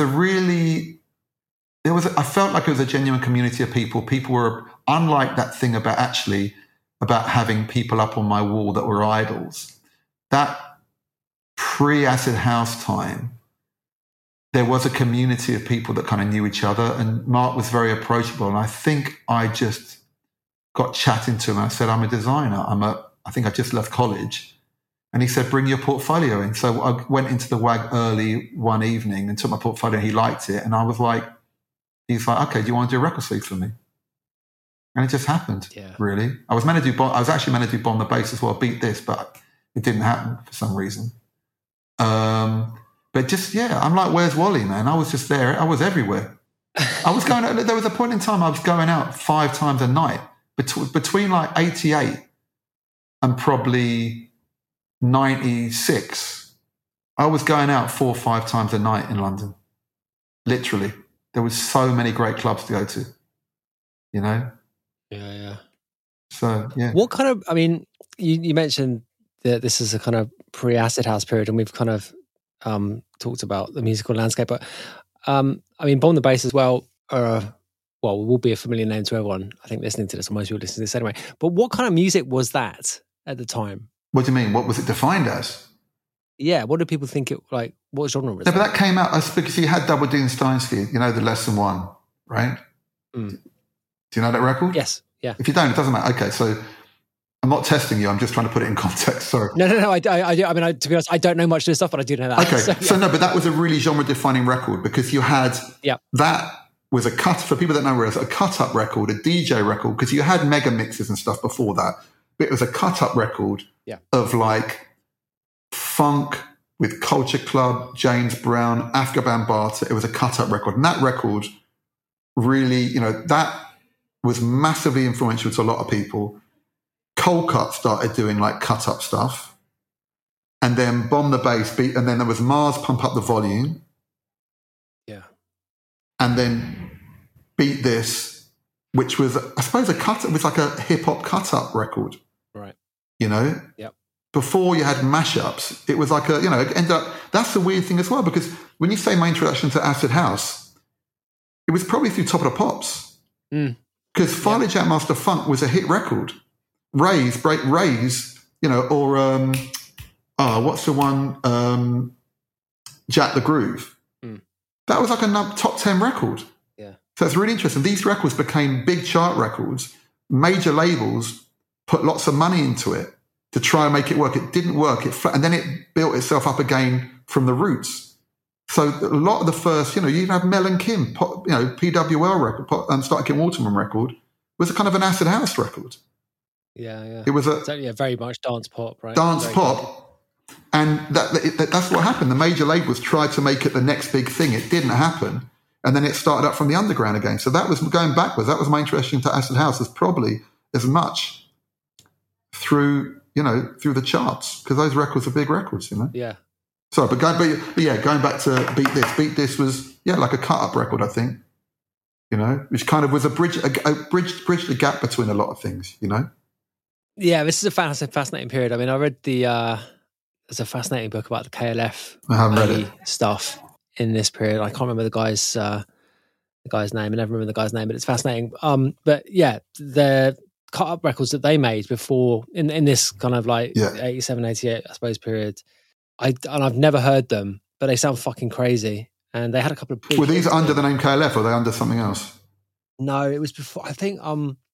God, I'm interested. I don't know, but I'm trying to think. That particularly, there was a bunch of like, I think it was like Feeling James, which was, I think, of a what's his name, Danny Krivit thing, maybe. Yeah. There was a few like hip hop kind of cut up edits, which led to, you know, then Lesson 1 came out, and that was like whoa, and then I said then Cold Cut, Beat This, Bomb the Bass, and there was a various few other things that came out around that time that were like, you know, Cold Cut were pretty instrumental in that. So Cold Cut and Bomb the Bass really, for UK wise. You can get Meat Beat Manifesto, started mucking around with kind of sample kind of stuff. Then Colour Box as well on 4AD. A lot of kind of new sample based music started to arrive, you know. I suppose that was, you know, this is pre having to clear samples as well, right? Right. So it was game, you know, you could just do what you wanted. So my original question was, I was asking you about how you got started doing it. So you got your wow, we've gone off. Yeah, how I got started doing it was a guy from there was a label called Fashion Records, a really important British reggae label. Yep. And Chris Lane, the guy who ran the record label, I did a cover for him for something, and I just mentioned that I did music, and I was like, can I do a remix for you? He's like, yeah. So he paid for me to go into a studio, this place, Noisegate, where Double Trouble worked, this guy, Lee Guest. I didn't do any programming. I just took the records in, and he put it together for me. It was a remix. You can hear it online called It's Why the Fools Fall in Love by CJ Lewis and Philip Leo. And they put the first record I ever did together for me. It sampled like Sting and KRS-One. And it ended up on like some Island Records ragga hip-hop compilation in that time. It did quite well. And then so that was the first commercial thing I did. And then I bought this Roland W30, started to teach, which was like a big sampling keyboard, fantastic machine. I think it maybe had 20 seconds in it. Roland W30, I've never heard of that actually. Okay. I know that Liam from The Prodigy, I think it's the first thing he used. Right. It was a big keyboard with a floppy disk on it that you could sample in and play the sample up and down the keyboard and really loop things simply. Yeah, nice. That was probably 91 or something. And then I started then I started Byte It, my hip hop label, and I started producing stuff on the label using that W30. And that's kind of how I got into making music professionally. The label being Byte It, is that correct? That's right. Yeah. Yeah, okay. And this was very much a hip hop thing, as opposed to the other musical stuff that we've been talking about. That was because by 90, you got to think golden age hip hop, right? Early 90s was incredible time. And what happened was for me, so I went through from this journey, and then Italo House started, and I hated it. I thought it was so cheesy. Right. Like Black Box, all these records, it was fucking awful. And the club started to get cheesy. The crowd, it got really like what at the time we called Debbie and Sharon, like really fucking like people. This is it. You got to remember in London. Handbag House. But the thing you got to remember, because like I said, pre that time, there was a really small amount of people going out to clubs, and most of the people were going to really cheesy discos after the pub. Mm. And Acid House broke that open, but for me in some bad ways, Yeah. For me, like I went to some boys' own events, and there was like, like flying records and stuff like that, right? Mm. So, but they were really laddie. It was ex-football hooligans that had all taken E. Right. And because I wasn't really into taking drugs, right, I was like, first of all, I'd go to clubs. If the music was shit, I would be like, leave. I'm not staying. Whereas all my mates were out their heads would just stay. Oh, this is amazing. I'm like, this is music shit. I'm going. And also, I'd see people that would want to beat me up because they were football hooligans normally walking down the street. They were now hugging and wanted to kiss me. I was like, fucking fake wanker. You wanted to beat me up a fucking 6 months ago. So I'd go into there's this place, Flying Records, which was, I think, in Kensington. It's just full of men. It was full of fucking ex-football hooligans. The whole boys' own thing. It didn't excite me. And the music was just boring. I thought it was pretty boring. So I got back, hip hop really took over me, and so I decided to set up a hip hop label, and I was just living and breathing hip hop. I became at that point really quite not narrow, but I was really, and I could make hip hop, and so that's kind of Sorry to interrupt you, but no, not to go. But I had a quote from you about this and about this period, which is, so the quote is, hip hop visually had already started to be a cliche with the girls, guns and cars stuff. And I wanted to go against that. That's with the label. Yeah. Because I started the label in maybe 90. Well, the first release I did was The Brotherhood, which was a Jewish rap crew. And they lived in Edgware. And so I worked in the record shop, and they did a record called Descendants of the Holocaust, which I think they were pre-Third Base. So they're one of the first. They just wanted to talk about a Jewish experience. And I found that quite exciting. So I did their record, and then I did a Mighty Ethnics record. And then I started taking it not more seriously, but I thought this could actually become something because Westwood and people were really into the records. And aesthetically, most of you had British UK hip hop labels, which the artwork was all pretty shit. The production I didn't think it was very good. It was that whole Britcore thing, Hijack and Sons of Noise. I mean, some of it was great, but a lot of it I didn't visually and aesthetically, I wasn't into it. And I wanted to do stuff which sounded as good as American records. But the American aesthetic was, Sorry, let me ask you a question about that specifically. Yeah. Because I was listening to a Jimmy Iovine interview yesterday, and he, probably in some kind of a self-serving way, was very bullish on how The Chronic was the most important hip-hop record ever. Yeah. But I'm getting the impression that you were probably more into the New York sound. Oh, yeah, I was totally... I wasn't into it. Apart from... Yeah, I mean, I was really into East Coast. So West Coast, apart from the Hieroglyphics, Souls of Mischief, Del the Funky Home Sapien, Casual, that whole crew, there was hardly any West Coast music I liked. Yeah. Because lyrically, the West Coast was normally all this about bitches and guns, and it was fucking boring. And at that point in time, the chance of seeing a gun in London, you'd never see a fucking gun. Yeah. Right? It was an alien world, a culture, a violent culture that I didn't want much to do with. It was a misogynist culture and a misogynist, bigoted, violent culture, a lot of it, and I had no interest in it. So that definitely, I mean, not to say that wasn't in East Coast rap as well, but it wasn't as omnipresent, I think. Yeah, I mean, gangster rap was a West Coast thing, right? Yeah, I mean, you still had Cool G rap talking about guns and violence and stuff, but in a sure, different... Yeah, but there's the genre and that whole... Yeah, the genre, and I just wasn't... So, yeah, when I started the label, I was trying to do like, I was inspired more like by ECM and record sleeves like that, and I wanted hip-hop to be taken seriously. So the artists I work with, I wanted to try and do something a bit different. Musically, I was very inspired by Muggs and Cypress Hill, so the first things I did were complete rip-offs of him, but then I soon found my own voice. And and then Richard Russell, who used to work with me in the record shop, he was working at Excel, and he really loved the Brotherhood and the Bite It stuff I was doing, and he asked me to do a remix for House of Pain, because Jump Around had been a hit and they didn't have another hit on the album. He said, Trevor, can you take one of these tracks for the album and remix it? I did it, and it became like a top 10 hit. Yeah, what was the name of the track?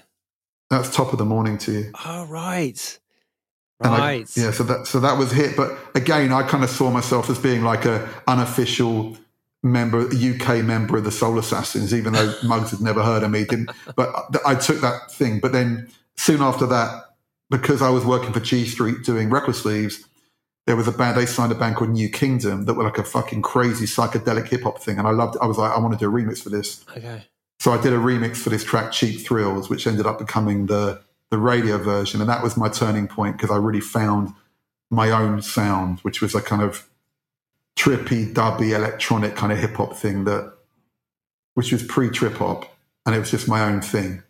And then I started getting loads of work off of that. So that's kind of how that happened. At the same time, I was doing Bite It and releasing other UK hip hop artists.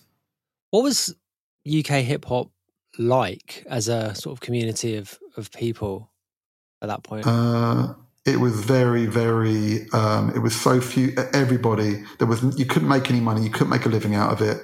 Everybody was jealous of each other. There was very little camaraderie. If you came, like I said, I didn't come up from the same place where other people came from necessarily.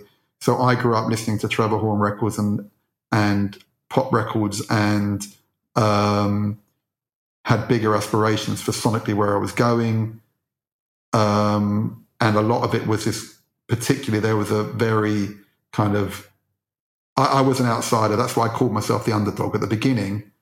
I didn't want anyone to know who I was. Photos I took were like me hidden in a phone box. I wanted to be this mystery figure. And it was just weird. It was a tough, people had a lot of resentment towards me. They thought I was just like a stereotype kind of rich boy. And the only way I could do it is because I had money from my parents, which was bollocks. My mum worked in a fucking fish shop. So there was so much kind of like nonsense going on. It was very fucking difficult. And so few people, and that's why when the Brotherhood eventually got signed to Virgin, it made it even worse. Right. No one really, at the time, very few people supported the Brotherhood. Most people dissed them. The press loved it, but the scene per se weren't really supportive. It wasn't a very supportive place to be, because everybody was trying to take a piece of the pie, and it was so much resentment, so much jealousy. It was horrible. Right. Really horrible. Okay. I mean, you mentioned there that you had wider, bigger aspirations for what you were doing. Was that something that was like right there in a conscious way? Yeah, I just wanted, for me, I just looked at Def Jam. I thought, fucking hell, I want to do a British hip hop label that's as good as Def Jam. Looked as good and sounded as good. Never got anywhere close, but I wanted to, but the record covers I did at the time for hip hop records were undoubtedly revolutionary. They were totally different from anyone else, the hip hop covers that anyone else was doing. Revolution is a strong word. That's not, but they were like, but they probably, actually for hip hop, they were maybe, because they were very, very, a friend of mine, Donald Christie, a photographer, was taking photographs for them. They really stood out. So with this, go on, sorry. I was just going to ask, like, you've got these two parallel things going on, which kind of fit together. Yeah. Parallel in what way? What do you mean? Well, you're doing the covers and you're doing the music. Yeah. Okay. Yeah. And they kind of fit together, but not totally directly. Yeah. But did you have similar aspirations for both? I mean, did you secretly want to be a pop star kind of thing, or maybe not a pop star, but what I mean? No. But the thing was, you got to remember. So I made no money from doing the record label, but I made a living from doing record sleeves, and I was doing record sleeves for like Eric B and Rakim, and like ended up doing really big artists and stuff. Mm. And also the thing was, I didn't let many people know that I was the underdog, because it would have been really difficult for me to do a record sleeve for someone if they knew I was also an artist. Yeah. I thought there might have been a problem, so I kept them quite separate from each other at the beginning, and then it kind of flipped round because I ended up doing record sleeves for people. There's this record label called Pulsate Records, which started putting out loads of like Rizala, Everybody's Free. And I did some really shit record sleeves, and I was like, I've had enough of this, because the music started getting shit and the people I was dealing with were a nightmare. And then I started concentrating on my music career full time. And I kind of gave up doing record sleeves for a long time, and I just focused on the music. Oh, okay. I didn't realize that. Okay. So what year was that you... That was maybe when I did the House of Pain thing. Okay. And then I had a manager, this guy Martz, sadly passed away during that, quite close to that period. And he was really hooked up. I met him in Honest John. I used to go digging for breaks at Honest John's record, and James Lavelle used to work behind the counter. And he started managing me, and he started getting me he was hooked up with labels, and I started getting remixes from labels, and I could actually make a living from it. So I kind of stopped doing the record covers for quite some time. And I've read a lot about your remixes. Was that most of what you were doing at that point, as opposed to doing original tracks? Yeah, that's all I had. But, well, you got to remember back then, to be honest with you, you could get $5-6 grand to do a remix. Yeah, right. Yeah. So it's like, fuck. There's a lot of money back then. It was like, this is, I don't know, it was mental. It's pretty good money now, to be honest. No, it was when I was doing big remixes, I was getting paid. Yeah. So I didn't have to do the record covers anymore. I wasn't doing, it's $5-6 was max. Most of the time I was probably getting a couple of grand a remix, but it was still good. Yeah.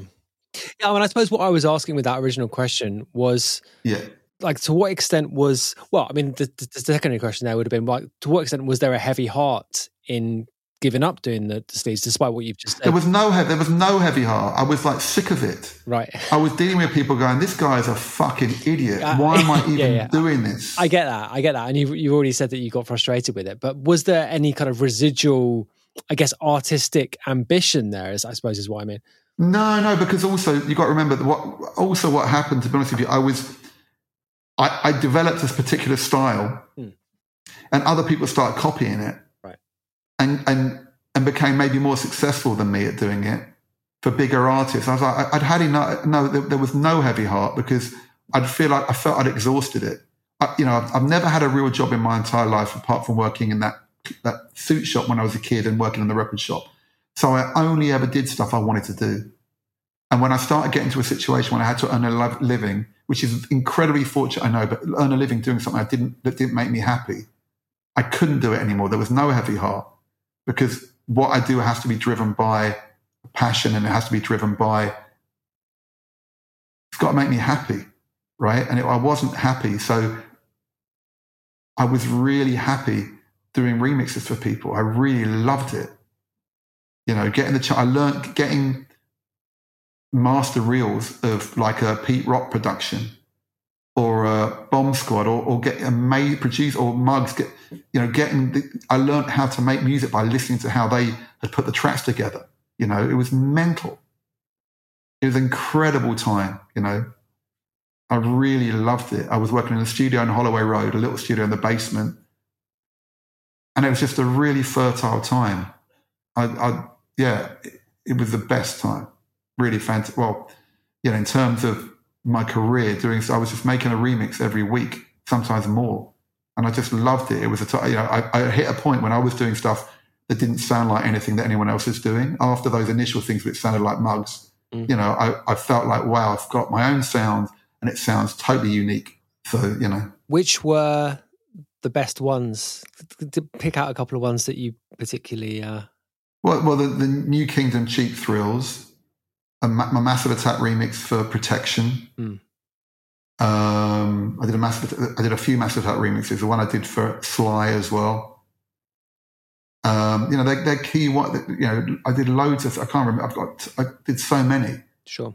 But you know, it was really like, I felt like I made my own kind of like. I didn't compromise. It was on my own terms, and I was working with artists, and I only did remixes of tracks that I thought were great, and I only ever did a remix I thought I had a big head, and I was thinking I'll only do it if I can make it better than the original or as good. Yep. Otherwise, I wouldn't even attempt it. And people really like, you know, the people that not that I did things to be liked, but the people I respected liked it. Whereas before, when I was making British hip hop and all the pillars of the UK hip hop had no respect for me. Right. I was like, okay, I'm not doing hip hop anymore. This is something else. You know, the Brotherhood album I did that got signed to Virgin, musically, I had a remix. I just wanted to sample mainly, I was sampling like Soft Machine and Robert Wyatt and Brian Auger and British music and progressive rock and stuff that other people weren't really sampling. I was trying to, you know, that Americans didn't even know about at that time, pre-YouTube. It was like, you know, me digging for records and traveling the world and going to record shops, finding really mad records that were really cheap because no one else would now that are really expensive. It was just fun, you know. It was technically I was just using it. I used two 950s to do everything. It was, you know, no stereo sampling. I don't think I ever did and most of those Underdog remixes, everything was mono samples. Yep. You know, it was, I don't know, it was just a fun time. So I didn't miss doing record sleeves in the slightest. There was no heavy heart at all. And also I was designing record covers for my own releases. Even better. That was probably the most exciting thing. I had my own record label. I could produce music on it and design the sleeves for myself. Right. Okay. So I was still there. I was still Yeah. So how do you get from there to Output Records and the Playgroup? So I was doing the Underdog remixes and the Brotherhood album. In the space of, I think, a year, my manager, Marks, my friend, one of my best friends, he passed away tragically. He was like just dropped dead one day. Sure. And it was quite pivotal. Yeah, he literally just came out of the gym, oddly sent a message to me and a bunch of us saying hi, and then next thing he just dropped dead, had an aneurysm. Wow. Young guy, had his whole life ahead of him.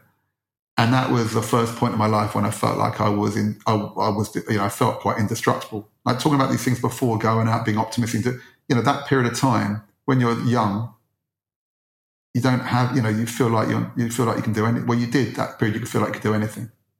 Yeah.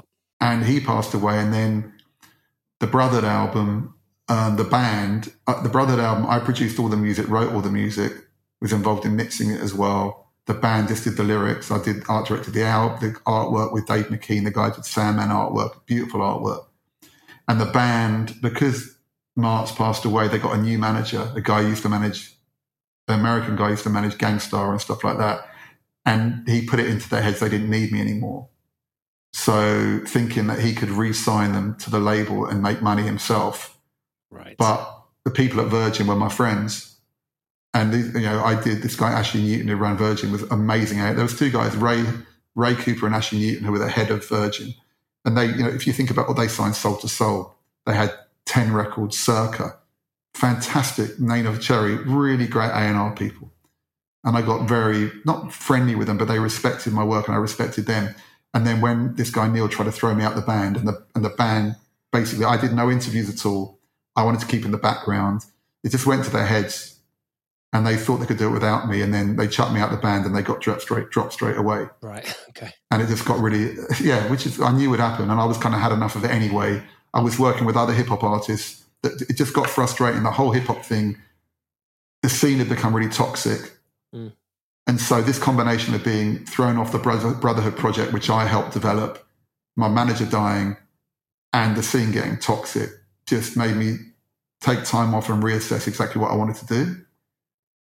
And I found solace in all those weird records I was sampling to make music. Weird avant-garde jazz rock records and electronic records and odd things. And I thought, you know what? Why don't I just start a label just putting out weird records, you know? Mm. That's literally what... And then I started Output. Right. Actually, sorry, there was a question I wanted to ask about starting the previous label.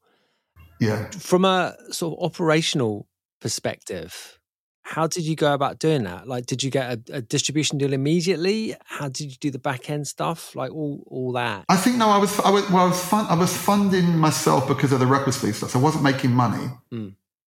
I think with Bite It, I only released maybe 12 records in a period of a few years.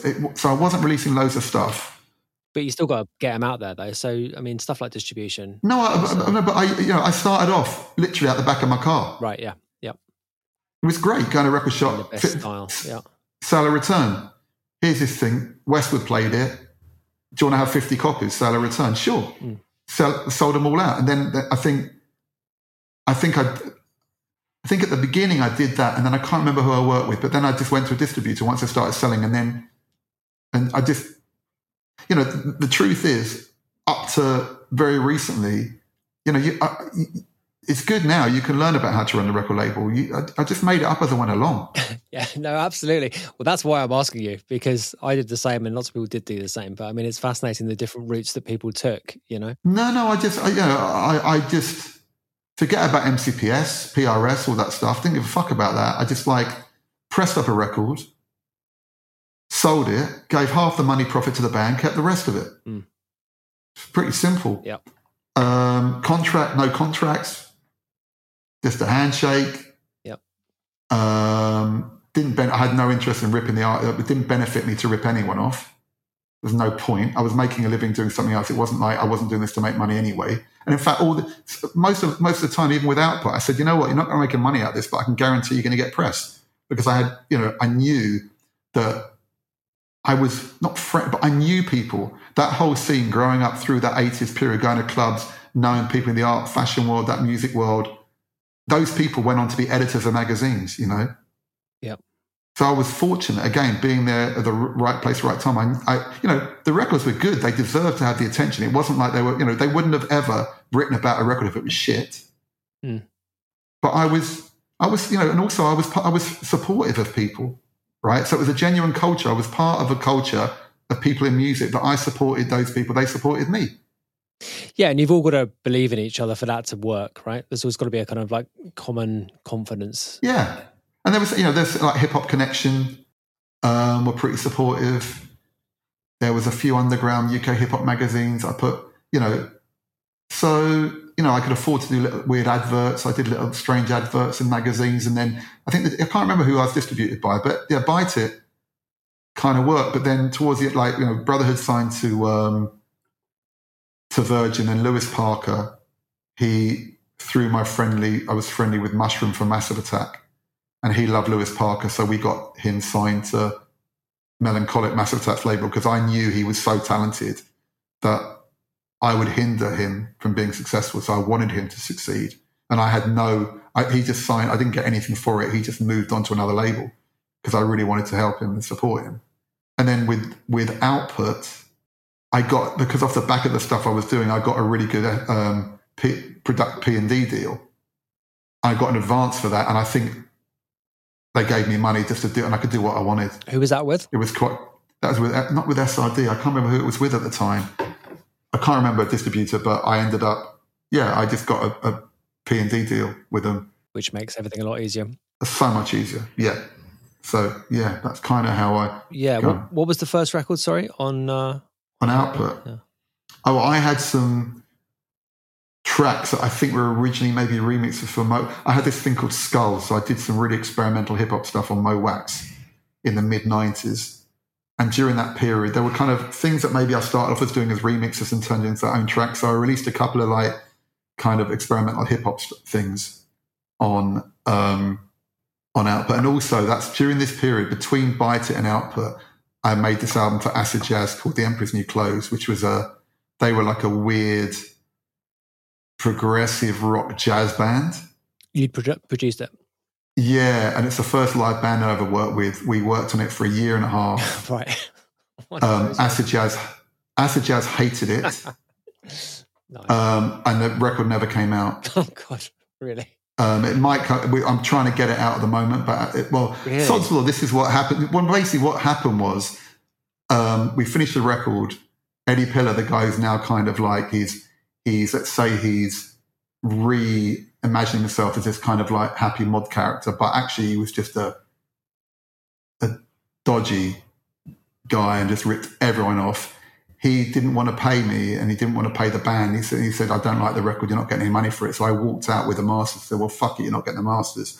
And I never heard a word. And since that, the band and myself, they just washed their hands of it because it was a super experimental record. Right.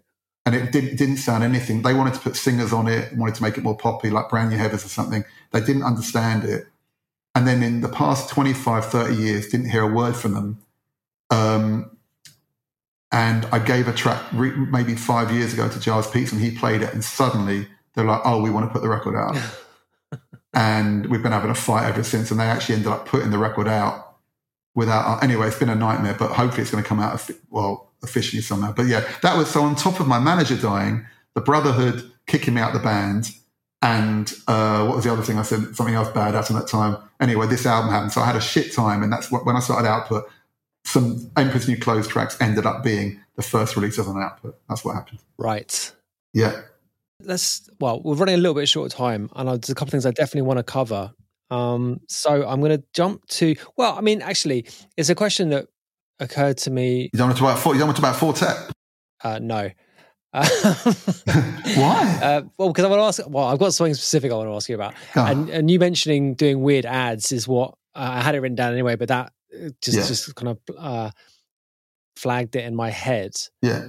So a quote that I pulled out from you previously was basically you saying that indie labels now act like majors in the promotion of records and the kind of quote-unquote marketing of records, and the Soul Wax campaign you did, I think is really interesting and really great, and I remember it at the time. Thank you. And thinking it was awesome at the time.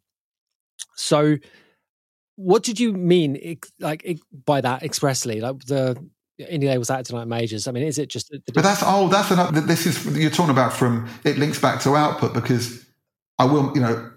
Fortet Fridge and Fortet did really well. Mm-hmm. Then I worked with LCD Sound System, The Rapture. Right, I put their records out for the entire world.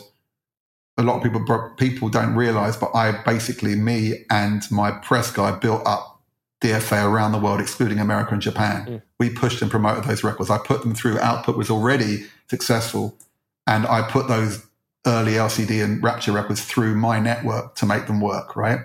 Mm-hmm.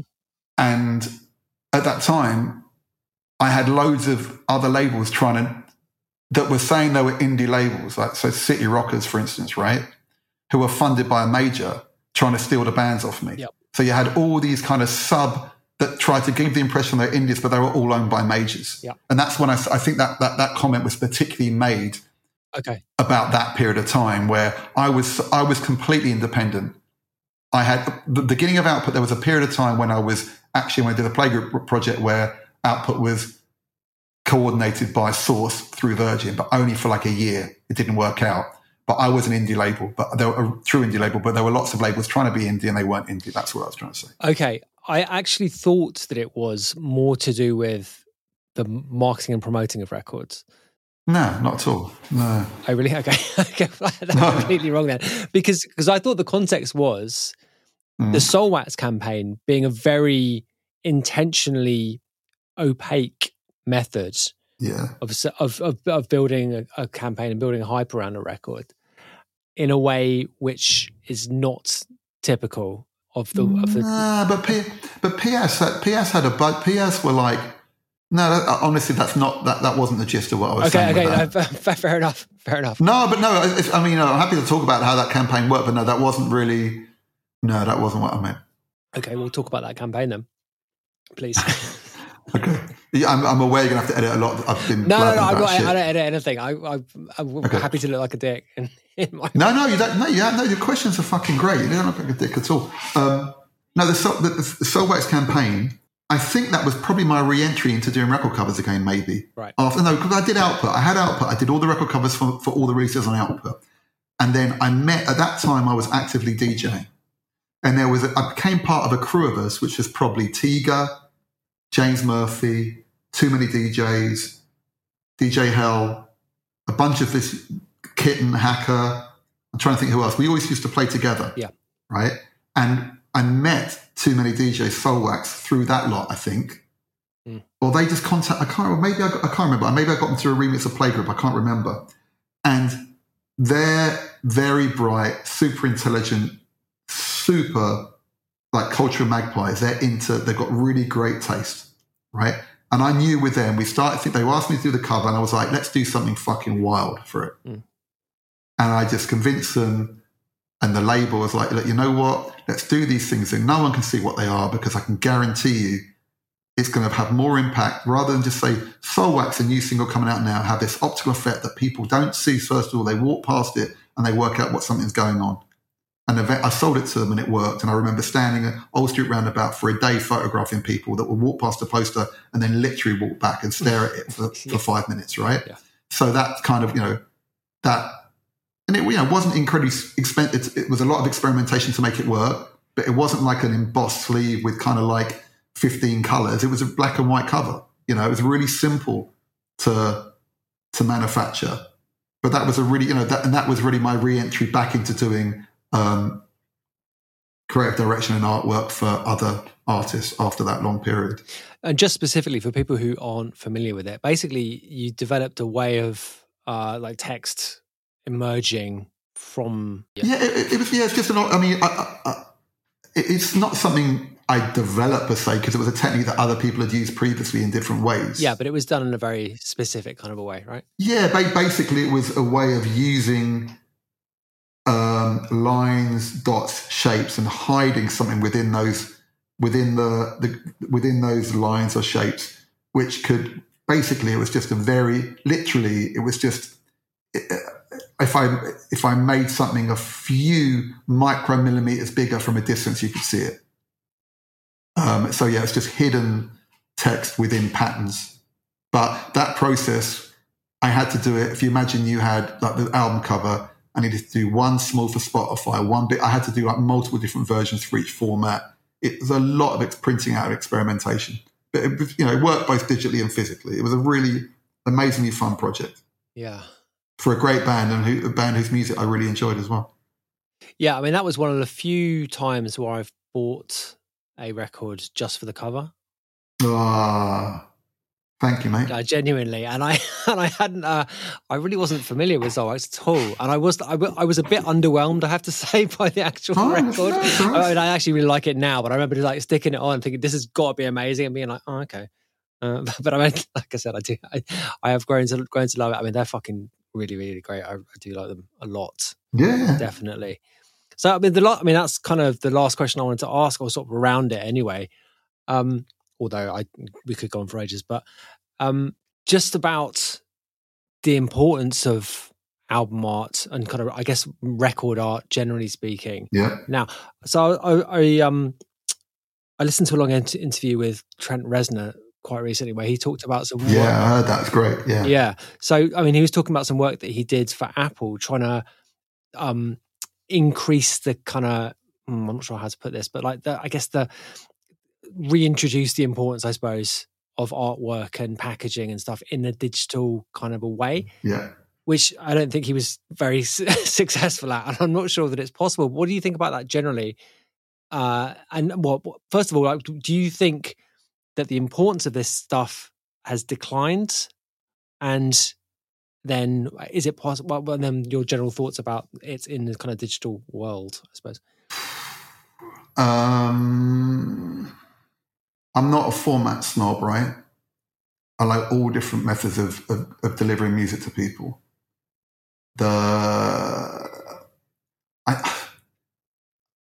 Personally, okay, it's romantically quite sad that maybe not everybody holds a 12-inch picture in their hands when they listen to a piece of music.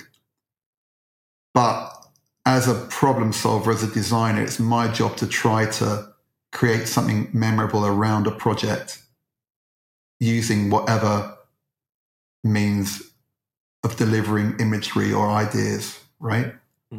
So, albeit I don't do so many 12-inch sleeves, I do more moving image stuff for people, which is equally as exciting.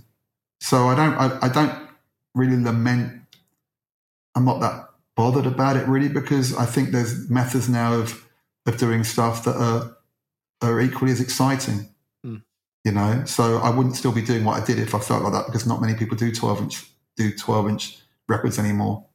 And I like to, you know, ultimately I love coming up with ideas and problem solving. So it's, if someone says to me now, you know, Trevor, we just want a 300 by 300 pack shot, but at the same time, can you do us a kind of a video, or what they call a visualizer now? I'm like, yeah, that sounds good, because I enjoy doing a visualizer probably more than I enjoy doing a 12-inch record sleeve. So it doesn't really bother me. It's very important that, you know, the visual representation of music that's the backbone of my life. You know, that's what I do.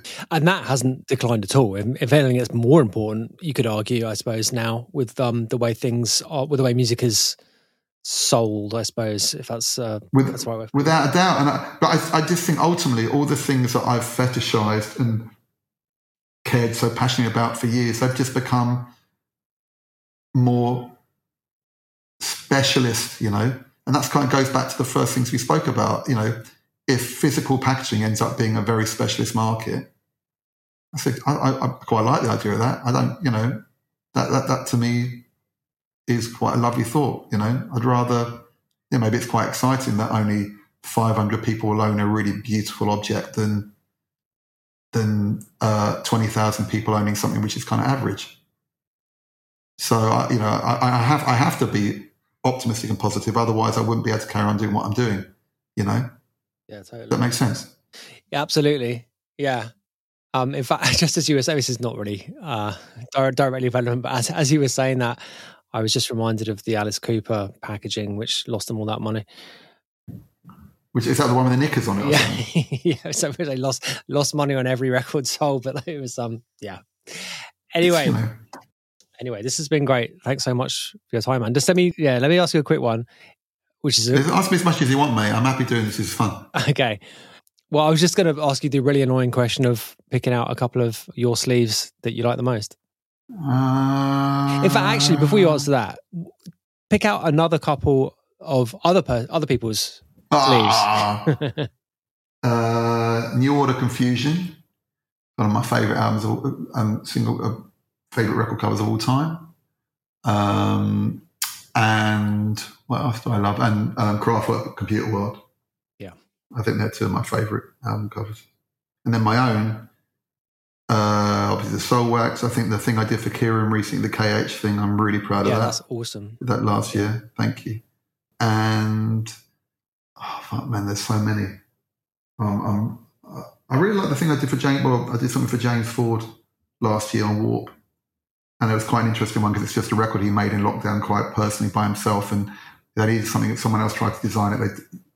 They weren't happy what they did. And I was like, he had a young son, 5 years old. And I just said, is your son paint and draw? He goes, yeah, he does. And he sent me some paintings. Like, that's it. We're using one of your son's pictures on the cover. Nice. And I just reversed it, flipped it around, and that's the cover. And sometimes coming up, it goes back to those things about those ideas and things that only take a short amount of time. That concept took me 10 minutes to come up with. But it's a really strong kind of like valid concept, and I was really happy doing that. So, and I've got loads of interesting things coming up as well, people I'm working with, so it's good. Yeah. All good. Great. Well, yeah. Thanks for your time, man. This has been really, really fun. Thanks for great questions, man. We didn't get to talk about Becks and Golders Green and Edgware, but I'm happy. That'd be quite embarrassing. The term Beck, wow. I literally haven't heard that since school. I genuinely haven't. Did you used to wear a dinky belt? No. Do you know what a dinky belt is? I don't know what a dinky belt is. What's a dinky belt? I just remember like Pepe jeans and stuff like that. Just a dinky belt was like one of those fabric belts you get in different colours with like the metal. I think it's a GI. It's like an army belt, and it's got like a metal buckle, like an all metal flat buckle, and the belt is made of like woven cotton or something. Right. And you pull it through, and you used to tuck it down and hang it down, and you just get them in different colours, and that was a dinky belt. It was an Edgware thing, maybe. For the benefit of the audience, what is a Beck, or what was a Beck? Do they still exist, actually? It was like a Northwest London casual. Well, no, it was like a Northwest London kind of. It wasn't just a Jewish thing, because there was like it was a subculture of people. It was kind of like my older brother. It kind of came out of jazz funk, like British jazz funk, I think. Really? It was kind of Pepe jeans. I think Fiorucci, kicker boots, dinky belts. But it was a bit wanky. It was kind of like everybody wanted to look like Andrew Ridgeley, right, or George Michael, right? Kind of like having a wedge. It was quite related to casuals, but it was like a bit like preppy kind of Panamero, kind of like Italian fashion thing. Mm. But yeah, it's a fascinating subculture. I'll have to send you. I've got some really interesting articles about Becks actually that I found. Really? That Richard Russell wanted to have through. I think maybe he used them in his book, but yeah, I've got some. I'll see if I can find them. I'll send them to you. But yeah, there was Golders Green, Edgware. I think maybe Gants Hill as well. Yeah, I just remember Southgate. The guys that hang around at McDonald's in Golders Green. Just Edgware Station, McDonald's, Golders Green. There was a bagel place in Hendon. I think there was a few key spots. Someone should do a book or a proper film, a documentary about it, because it's really fascinating. But I don't think it's probably a good 10 years. I mean, it's a couple of generations, or maybe a good 10 years. I'm talking about like, I guess the early 90s is when I would have been. What, they had Becks in the 90s, really? Yeah, for sure. I mean, so I would have been like aged sort of 12, 13 when this would have been a thing for me at school, which was like 91, 92. Wow, I thought it kind of ended in the 80s. It was definitely seen as being a sort of like a bit of a pejorative term. I remember it being used as. But it was definitely a thing for sure. Yeah. Absolutely. Mad. Maybe you want to do a whole podcast about it, mate. Right. Yeah, okay. Maybe I'll send you those articles. I've got them somewhere. I'll try and email. I'm pretty sure I've got them here. I can send them to you. Oh, that's some North London cultural history right there. Well, a lot of people. The thing is, you know where Mark Moore grew up? No. Golders Green. Really? Yep. I can see that. Yeah. I can see I totally see it in the kind of fashion choices. Mark Moore grew up in Golders Green. Edgware, loads of people came from Edgware. It's kind of, it's Northwest London has a lot to answer for. Yeah, right. All right. Lovely to talk to you, man. Yeah, absolutely. Thanks so much. Yeah, that was the kind of conversation that I really love on this podcast. No doubt you will be aware of that if you've made it this far through. And just really, really interesting on so many different levels. Great to talk to someone like Trevor for a couple of hours. We have quite a lot in common, although, as mentioned, he's of a different vintage to me slightly.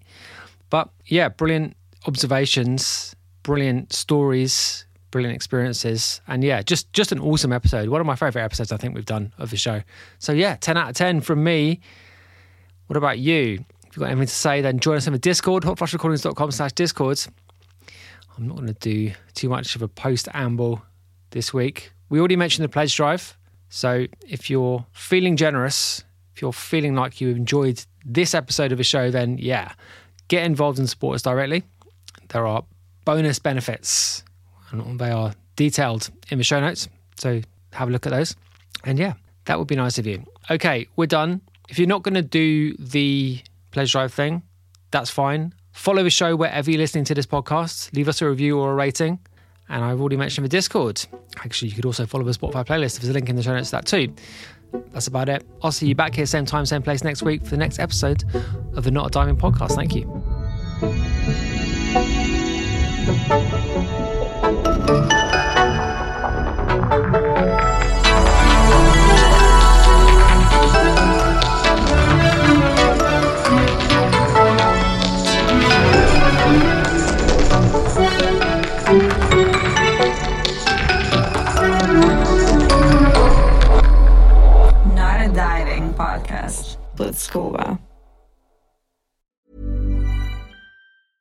Planning for your next trip?